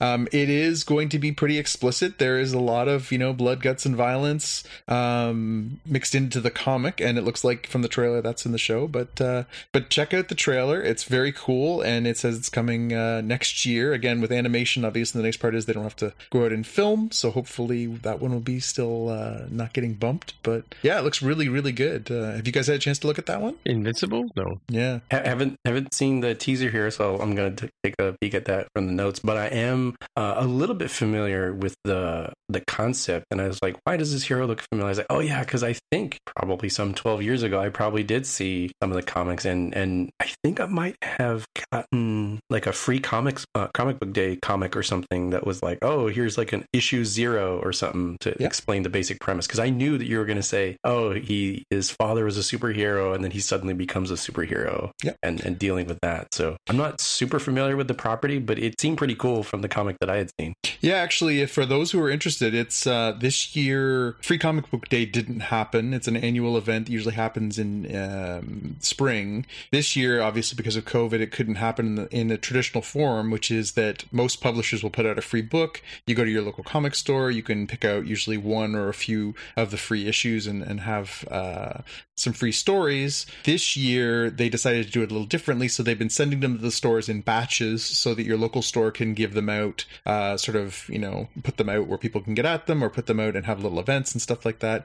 The Image Comics Free Comic Book Day book for this year is a reprinting of Invincible #1. So if you want to sort of get a little intro, and I'm sure this is obviously tied to the marketing, if you want to get a little taste of what that's like, if you go to your local comic store, chances are you might be able to pick up a free preview issue. So you can actually have a little taste. And it seems, like I say, from looking at the trailer and my understanding of reading up on it a little bit in advance, that they're going to follow that storyline pretty, especially the first sort of arc of the comic is going to be very much part of the animated series. So you can get a little sneak peek if you're interested. Right. Cool. So my picks are a couple of, I just finished watching Ted Lasso like about an hour ago. So I put that on here. I know that Jaime had mentioned that one before, right? Mm-hmm. I finished that one up too. Yeah. It's interesting. And I mean, it started off as a sort of ridiculous premise, and she gets quite good near the end. I think the 7th, 8th, and 9th episodes are quite good. Is it strictly a comedy? I've seen the trailer and it looks funny, but I haven't gotten into it yet. Well, no, it's not. I mean, it's a fish out of water story, obviously, right? But and it's the whole sort of the country bumpkin and kind of thing coming to society. But there's some good twists and turns in there, and it's sort of a dramedy. It's got some drama and some comedy in it. But it's a typical sports thing where you root for the home team, as it were. Worth the time? Oh yeah, it's definitely worth watching for sure. Yeah. I was actually thinking about it because I think my free subscription to the Apple TV ends, and you can't just roll into go buy some more hardware and get another free year, which is kind of a shame when you think about how much money you could potentially spend every year. But I guess the subscription is nowhere near what the cost of some of the gear you buy from Apple is anyway. And I was thinking about have I watched enough to sort of justify every month paying something, and are the quality of shows that good? I mean, this is one of the better shows that I've seen on Apple TV in a while, right? Mm-hmm. All things considered, I can't think of any other show that was sort of blown me away. But I'm also a big Jason Sudeikis fan, right? So he's kind of interesting in the story. The other show I started watching too, it's called Next. I think I might have mentioned it or tried to mention it coming up. It's about an AI. It's kind of it's on traditional television. It's not on any of the sort of heavy duty channels. I think it's like ABC or NBC or something like that, right? It's not a specialty channel kind of show. So I always have my worries about those kind of shows because when the big three networks get a hold of a show, they kind of water it down a lot.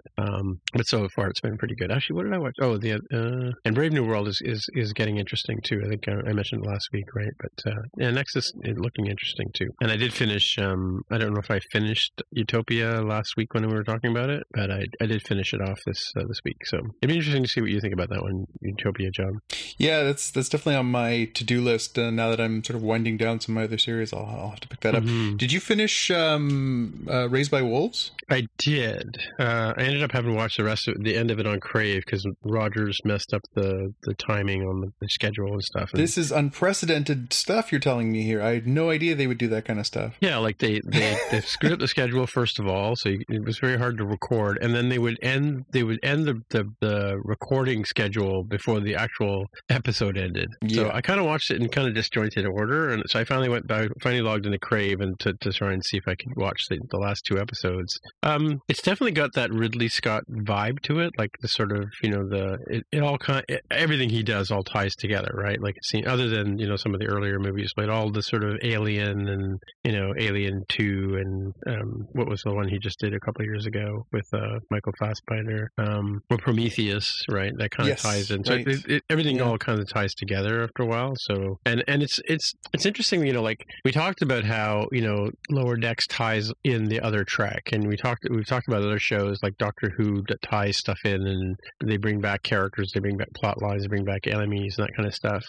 Ridley Scott's kind of getting predictable in that sense. I mean, a huge fan of his work, right? He's one of my favorite directors, but it's like, okay, again, this storyline again, seriously, I'm not going to give it away, but I'll see if you get the same sense that I did, because it was sort of a fresh take on another future telling of the history of man and the future history of man, and it just comes back to the same things over and over again, right? So yeah, and that was a short season too, wasn't it? It wasn't very many episodes. It was 10. Is it 10? Yeah, 10 episodes. Yeah, so it was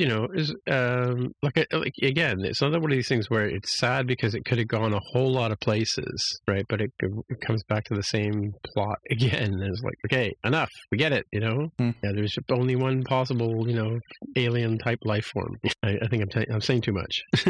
Yeah, I'll put that one on the list below Utopia then. Yeah, definitely. Yeah, Utopia was a lot of fun. Utopia is a lot of fun. I'm just going to leave it at that, right? So, yeah, interesting things. Yeah, don't check out IMDb as you're watching it. Wait till you're finished. Noted. Because I made the mistake. I wanted to look up one of the actors, and I kind of got a bit of a surprise. I'm like, oh, well, I shouldn't have watched that. Shouldn't have waited till I watched the episodes and then gone back in. Again, I'm saying too much. Anyway, I guess that's it for yet another week and another series. We're going to move on to Discovery next week. And Jaime, if people want to get in touch with you, how would they do that? I'm on Twitter as @DevWithAHair. All right, Jonathan, people want to get in touch with you? I'm on Twitter and Instagram as @JPKNews. Right, and my name is Timitra. I am TIMMITRA on the Twitter machine is where you'll find me. And so until next time, we'll see you in the future. Bye. Bye. Bye. You've been listening to the Spockcast podcast. If you want to find out more about the podcast or see the episode show notes, visit the Spockcast website at spockcast.com. You can get in touch with us on the website or follow us on Twitter at Spockcast. If you have feedback or questions, send us a tweet with the hashtag AskSpockcast. If you like the show, please consider recommending us to a friend, writing a review on iTunes, or pledging any amount at patreon.com/Spockcast. You can find details on how to help us on our website, spockcast.com/sponsor us. Thanks for listening, and we'll see you in the future.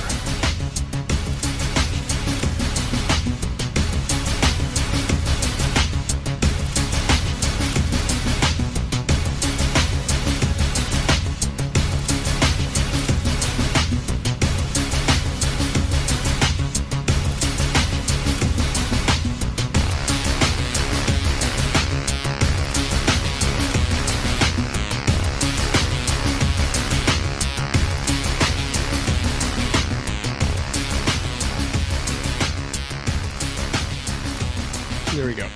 It's over. We made it.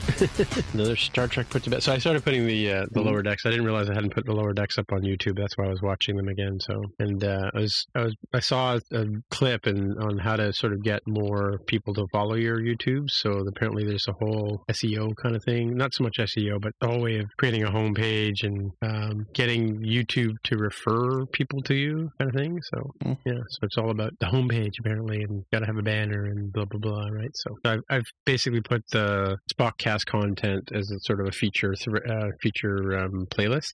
Yeah, so. Cool. Yeah, if you guys want to go in and like the playlist, then the three of us can sort of use our cloud or whatever to create a thing. Do you guys have YouTube channels or playlists and stuff? Yeah, I have a so I use my YouTube channel to put my concert stuff from all the stuff that I go to. That, yes. So I've actually amassed a rather surprising to me large following on that channel. Yeah, I notice you seem like a lot of stuff I get nailed every now and then with this is a copyrighted thing and you shouldn't be showing it. One of my videos got taken down. Really? Yeah, one of the it was a song about some animal life forms. It got taken down, and I don't see why, because the artist published a movie on Prime, I think, of a live concert, and they saw, I guess, whoever the copyright owner of that track saw the video that I posted and went, oh, that's exactly like the concert that we just published, and took it down. Yeah, I've heard that they are far more restrictive on music than they are on video. So sometimes it's just about the song. They don't want to hear the song, right? Yeah. Well, I've noticed, too, it takes a long time for them to render the video, so I'm sure they've got some algorithms looking at the pictures and things, right? So yeah. But mine is, I'm going to look it up here. My numbers are stupid, and it's baffling, but it has a lot to do with like a handful of videos. So I've had more than 3.5 million views of the like 80 or so videos that I've put up over the years. Really? But most of those are around about 6 or 7 videos. Mostly, my wife and I went to see Dua Lipa, who's a very popular pop singer. Yeah. And she's very attractive. And so I get like comments from around the world because she's very internationally famous. Mm-hmm. And there's a few other artists where, like Morrissey and a few others that I've, gone to see the concerts, put up a song or two. And then, for some reason, they just take on a life of their own and get hundreds of thousands, or if not, I think some of the Dua Lipa stuff has 1 million views plus. And so I managed to rack up like, I don't know what, 4,000 or 5,000, 4.6. So 4,600 plus subscribers. Really? Wow, that's a lot. It's a lot, but again, I don't do anything with that. It's all just concert videos, right? Well, so the thing about it is like, the problem with concert videos is because if they're copyrighted by somebody else, you can't monetize them. But none of my stuff is mine. And as a matter of fact, I deliberately go in when I post stuff and demonetize it. I turn it off anyways. Yeah, because it's not mine. It's not like it's a cover version or something where I'm like, hey, look at me. It's just like it's not my money to make. Some of the stuff that I have has had monetization attached to it, like they'll put a little commercial on it, and that's for the artist to make the money, which I'm happy to support. Like I'm happy to make the money. So so for me, like the surprising, like I got a Foo Fighters thing from Rogers Center there that's got like 59 or 5.9k views, and then a couple of Elton John one, 2 Elton John ones that are in the thousands, and one Xanadu played by Classic Albums Live has got 5,000 views, but 23,000 views of me using Nebo, which was from More Than Just Code podcast, like with just me demoing how and listening to like the keynote and taking notes with my pencil on my iPad Pro, and that people just chew that up. It's a 3-year-old video, which I find really interesting. Like why that one of all the stuff that I posted, right, gets that many views, right? So between I've got some episodes of More Than Just Code on here, and I've got all of the Picard series on YouTube, and we've had 2 views, 4 views, 13 views, right? So I don't know what the secret is, to get people to look at your stuff. It's an algorithm for sure. Definitely that, yes. Yeah. So if you go to my YouTube page, I don't know if you can do that or not from where you are. You can see how I changed the homepage. And then, so you pick a feature video and you put Tim? it up. It's Yeah, it's Tim Mitra. I don't know. Tim Mitra. There you are. Sure enough. Look, I just subscribed to you. Yeah. So, I got another subscriber. How about that? But you can see that so the whole thing about they've got I got the season finale for Picard there as a sort of a featured one. The one thing the guy was sort of saying was do like a 40-second video where you talk about what the purpose of your channel or the kind of content you put up there. And the reason why you do 40 seconds as opposed to minutes is because people aren't going to look at it for that long. But if somebody finds something if they watch one of your videos and they end up on your homepage, there's a way to put, like, you can see that I've got the Lower Deck stuff and the Spotcast stuff as my second roll, and then I've got uploads. I moved it up to the top, and then I've got the Spotcast roll. And for some reason, it shows it in the chronological order. I haven't figured out how to turn it around and make it go the other way. Then some of the More Than Just Code stuff, and then the concert stuff, popular uploads, and then I've got the live performance roll as well, right? And nice. So how you lay this out, like you go into customized channel and you do this stuff, and then on the about you write something about who you are, what you're doing, and then you can put some links there. So I've got links to the other two podcasts there. I can see my total views is 53,000 views, which is way less than you. Well, yeah, I guess, but again, mine is driven by attractive pop singers. So yes, clearly what you're missing is more. Look, I'm subscribed to you. Women. I'm one of your 46,000 viewers. Nice. Wow. Yeah, how about that? Glad to have you aboard. Yeah. There's actually videos. I just I had said it. I had gone early in the pandemic when I was trapped at home. What I had done is basically uploaded every video that I could find of every concert I've been to over the past few years. Just put the date and put it in, put some SEO words in, and set them to post one a day every day, and it lasted for about 3.5 months. So yeah, some stuff that you and I have been to is in there. The Tom Petty, the Tragically Hip's final concert. There's some really good stuff in there. Yeah, I had some hip stuff too, but I did all my hip stuff on what's that thing called? Periscope. So they're low quality, right? So yeah. Let me see let me go over to your channel. Let's have a look and see this Jonathan Gulan guy. He's got a lot to say. Yeah, see, like, you obviously need to do your own page, but I haven't done Bob Cajun and which one's got lots of views? Why doesn't it show which one's got the most? I'll go to the videos, I guess. Which one's got millions of views? Oh, it's the Dua Lipa and Florence and the Machine has a few thousand views. Morrissey has a few thousand views. There's a bunch in there. A lot of the stuff, like, it's funny because some of the stuff I'm like, oh, this is a great video. Like the stuff when you and I went to see David Byrne, those videos are fantastic. Like, this is a really interesting performance, but like 25 people have looked at them. Well, like, and he's also come out with, he just was at the Toronto Film Festival, I think, right?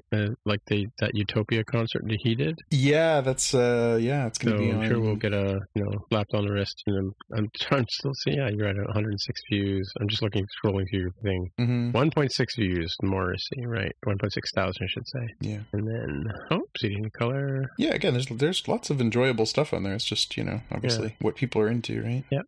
New Order. They even did some Joy Division in there. Very, very cool. Yeah, I was watching. Who's the two guys that do Everyone Wants to Save the World? Tears for Fears. Yeah, they have a good video on YouTube. The two of them playing together, right? Yeah, I saw them live maybe 3 or 4 years ago. Thinking about it, yeah. And I've always enjoyed their music. I think they're very underrated, but they were fantastic live. Really, really enjoyable. Yeah. Yeah. So you should move the Dua Lipa one up as your featured video if that's the one that gets the most hits.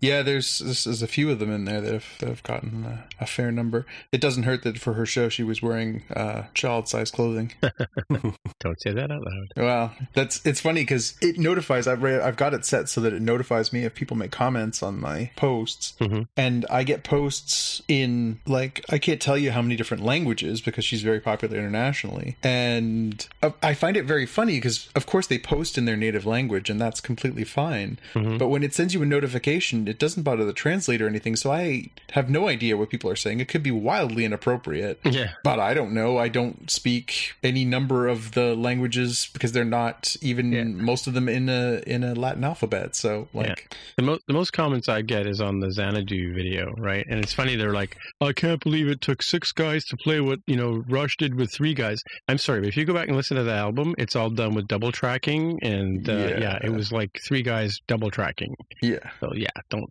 start. Yeah. Anyway, but yeah, now that one for some reason that's the only one people. That one and one of the Elton John ones people comment on, but that's it. Yeah. And I got more. I should probably post some more. Yeah, again, for me, like, honestly, when I started making videos years ago, going to shows, I'd sort of take out my iPhone, or if I have I have a little pocket-sized, very nice little pocket-sized camera, I would take it out, and it was because my wife is only 5'3". Yeah, she can't see. Yeah. You know, we would go to shows, and we got into a very good habit of trying to go early enough that she could get into a position where she'd be close to the front or off to the side, where she could have a good vantage point. But even then, sometimes she struggles. So I would often make videos, because I'm 6'2". I would make videos where, from my perspective, I could see things very clearly, and then I would share them with her so that she could enjoy them from a little different perspective. Right. And then, you know, after a while, I just sort of amassed a bunch of these things and thought, well, they're just sitting on my hard drive. I should do something with them. So I put them up there, and then started sending her links, and it just sort of took on a life of its own because they're all public. So I'm glad people are enjoying them, because I certainly I'm desperately miss going to concerts. I'm a huge live music fan, and this one of the more upsetting portions of the reality we're all living in is the I you know, and we've talked about it before, Tim, like one of the best ways to support artists you enjoy is to go see them live, because a lot of that money goes into their pockets, as opposed to nowadays the fractions of pennies that they get from streaming and everything else. If you like an artist and you have the opportunity to go, obviously if it's safe to do so, you go, you pay for the ticket, you buy a t-shirt or an album or whatever when you go there, and you support them, and that money is a little more directly to the artists, and I'm more than happy to do that with artists that I like. It's I worry not just about the artists, but I worry about the venues. I worry about you know, the sort of state of that industry going forward. This is pretty devastating times for that particular area right now. Artists are hurting, I think, not being able to get out there and do that stuff. So I've been watching the Classic Albums Live people every Wednesday. They do a show, right? And they've been doing it at the Empire Theatre in Belleville. Oh, yeah. Yeah, which is, you know, obviously, I guess the hit count in Belleville is pretty low. And, yeah, it's interesting because they do, like, an album every week, and it's really cool, right? So, yeah. Yeah, and a lot of artists I've noticed, like, you know, I'm still on all the mailing lists that I was on before for different artists I enjoy and everything else. A lot of artists are doing the sort of, you know, you can pay a fee and have exclusive streaming of a live show. They'll do, you know, sometimes they do it from home, sometimes they'll do it in a venue, and they'll obviously have a skeleton crew to help work with them to do that. I haven't done it yet. I do know a few people who have done it for, you know, some artists, Canadian artists, smaller artists and stuff like that. You know, I can't say I would enjoy that as much, but then I kind of feel like maybe it's something worth doing, just again to sort of help support some of the artists who I've enjoyed over the years. You know, I know, like, even huge artists like Billie Eilish has got one coming, I think it's the 24th of October, where she's doing a live, but it's like ticketed, just like a show. You have to purchase a ticket, and then they give you a streaming code that you can put in, and when the show comes on, you can sit and you can watch the show. Again, for me, it's not obviously the same experience. You know, you have a nice TV, you have a nice setup. Obviously, those things are good, but it's not quite the same as being right there in the room with the artists and watching the artistry up close and everything else. So, right. Yeah. Well, I think that's a good time to pack it in. All right. Okay. Talk to you guys next week for the season premiere. Yeah. Next time, and Jonathan, you said it was you. Was it this show, or was it More Than Just Code? We were talking about the word premiere. I don't remember. I'm actually unclear which show it was where I talked about. He was asking about the pronunciation of premiere. Yeah. I think we say it the French way, right? American style, we tend to say premiere, and as far as I can hear from listening to the British say it, especially on the English Premier League, is premiere. Yeah. So I was struggling to get through it on whichever show it was. If you don't recognize it, Jonathan, it must have been More Than Just Code, I guess. Yeah, I don't recognize it. I will say this is one of those ones that I'm going to default to English as opposed to Americanese. American English is horrifying, frankly. It's horrifying, the things that you people have done to the English language. So I will wholeheartedly endorse whatever it is that the British say. But then ours is, like, Canadian English is actually a little skewed because ours is influenced by French. French more strongly than English. That's why I'm saying Premier, English. Yeah. We tend to lean towards our bilingualism. Well, it's funny because we have the Sky Dome Theater, or Sky Dome Arena, which is now called Rogers Centre. Is it? Yeah, it's the Rogers Centre. Yeah, but a friend of mine came from England. He was staying in the hotel, which is I'm going to say it the way I would say it in Canada, which is Renaissance Hotel, right? Mm-hmm. And of course, not Renaissance? No, he was saying the Renaissance Hotel. Renaissance, yeah. Yes, which is another sort of, for Jaime's sake, that's another way that we differ between the Brits in here. And actually, like, they say beta instead of beta software, right? So, and sometimes they say macOS instead of macOS. macOS. So, I attended a talk with a tech talk with Paul Hudson, who is very clearly English, and it was interesting to hear some of the ways what was he saying that drove me crazy? There's one word he kept saying over and over. He had to say it over and over again because we were talking about Swift and Combine and stuff like that. And what was it? When I first used to hear them say beta, it kind of irked me. But there you go. So what were you asking today about? What do British, like, I'm British by birth, right? So that's why I would say I'm British. That's why. That's why I said, we're the Britons. We're all Britons. Well, I didn't vote for you. That's true. So one of those breakfast thoughts was, okay, so what do the people, the citizens of the United Kingdom, use as a term to refer to themselves? Yeah. And using, people from the United States of America refer to themselves as Americans. Right. And people from Canada sneak in an extra I and say Canadians. Mm-hmm. And I was like, well, I know people from the Great Britain part of the United Kingdom. Well, it depends which part, British. too. It depends. Like, Scottish people would not say they're British. No, they wouldn't. They wouldn't say and British. Irish they people say would they're not say Scottish. they're British. Right. So and I Welsh thought, people would not say they're British. No. Like, what would they call themselves? United Kingdomans? No, Britain. In Britain, or in England itself proper, they would say British, right? Yes. In Scotland, they would say Scotch or Scots. Scots, right? yeah. Or Scottish. Yeah. Scottish. But my point is, like, if you're going to have this entity that is called the United Kingdom, I'm like, cool. So you must have a term to refer to yourselves collectively, right? And even if it's something weird like royal subjects, I'm like, all right, I can get that. Ooh, right? I suggest you float that one past the Scottish and see how they feel about that one. No. Yeah. Well, even the British. I mean, like the monarchy is not. The monarchy is the basis of our government, but it's not. We respect the Queen, but we don't defer to her. And I think it's the same way over there. A lot of Britons will tell you that they don't like the monarchy too. I'm sure there are anti-monarchists within Britain as well, even though it's constitutionally illegal for us to say anything bad about her, right? It's I don't know, it's kind of weird, but to extend that to the other parts of Europe, which you were asking about too, like the French they would say Francais, I don't know what they would say individually, right? But it's not like the United States of America where you are united, right? You got to remember that united. Like you just said, United Kingdom or Great Britain, those are people that were defeated many, many, many, many, many years ago and thrown under a king, So there's a lot of resentments that are still there, in the Irish and the Welsh and the Scottish, right? That makes sense why they would lack a unifying term for their arrangement. It honestly, Jaime, the best thing, and you'll know this better than I think we do, Texans refer to themselves as Texans before they refer to themselves as Americans. Yeah, that's fair. It's the exact same thing for the Scottish and the Irish and the Welsh. Yeah, it's that first and the other second. Yeah, and I can tell you that when I went to work in Vancouver, unconsciously I kept referring to how wonderful Toronto was, right? To the point where they say, go back to Toronto if it's so wonderful. And like, I didn't even realize I was like, speaking that way. Right. And in Vancouver, which is funny, like, when I was there, the one experience I came away with after 8 months was we speak the same language, we use the same money, but we're not the same country, like just from the like population and attitude kind of ways. I mean, across the country, people are different, we are Canadians and we're all sort of joined together that way, but we don't go America like you guys do, you know? Well, but it's a strange thing because states' rights in the United States are very important. And the United States is an actually apt term for the country because each state defines itself as a state very strongly in a way that I'm not sure we do here in Canada for provinces. We don't say we're Ontarians and we know. Yeah.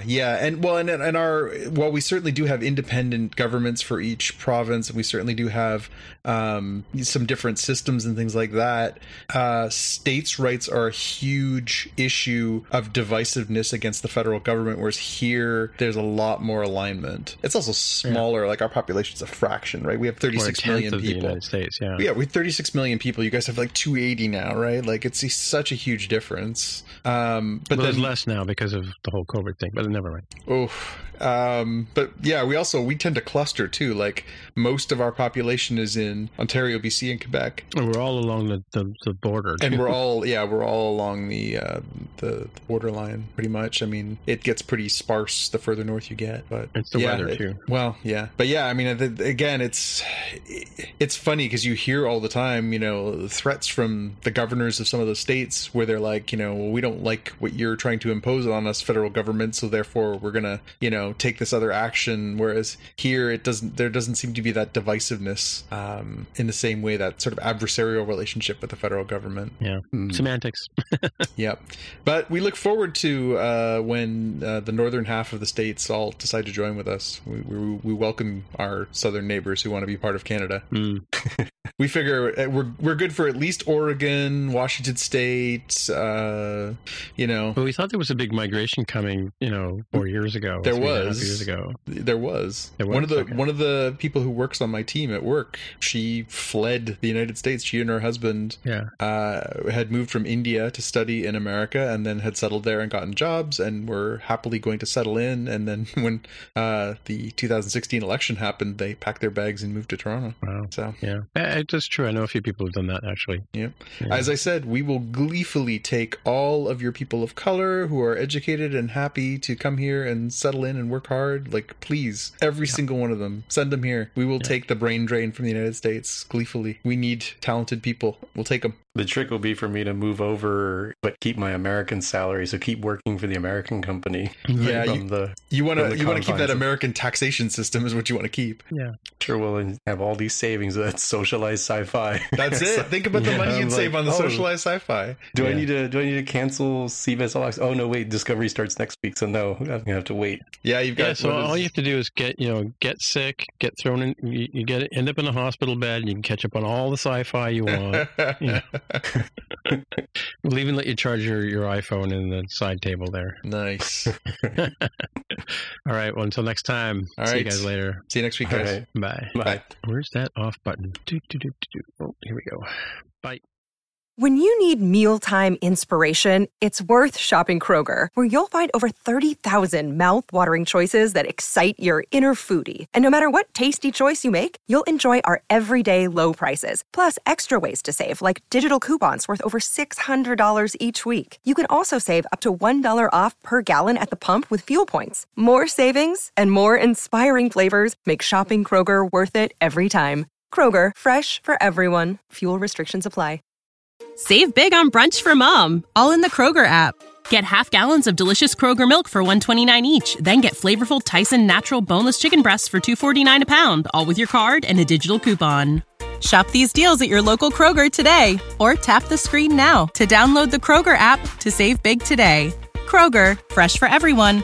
Prices and product availability subject to change. Restrictions apply. See site for details.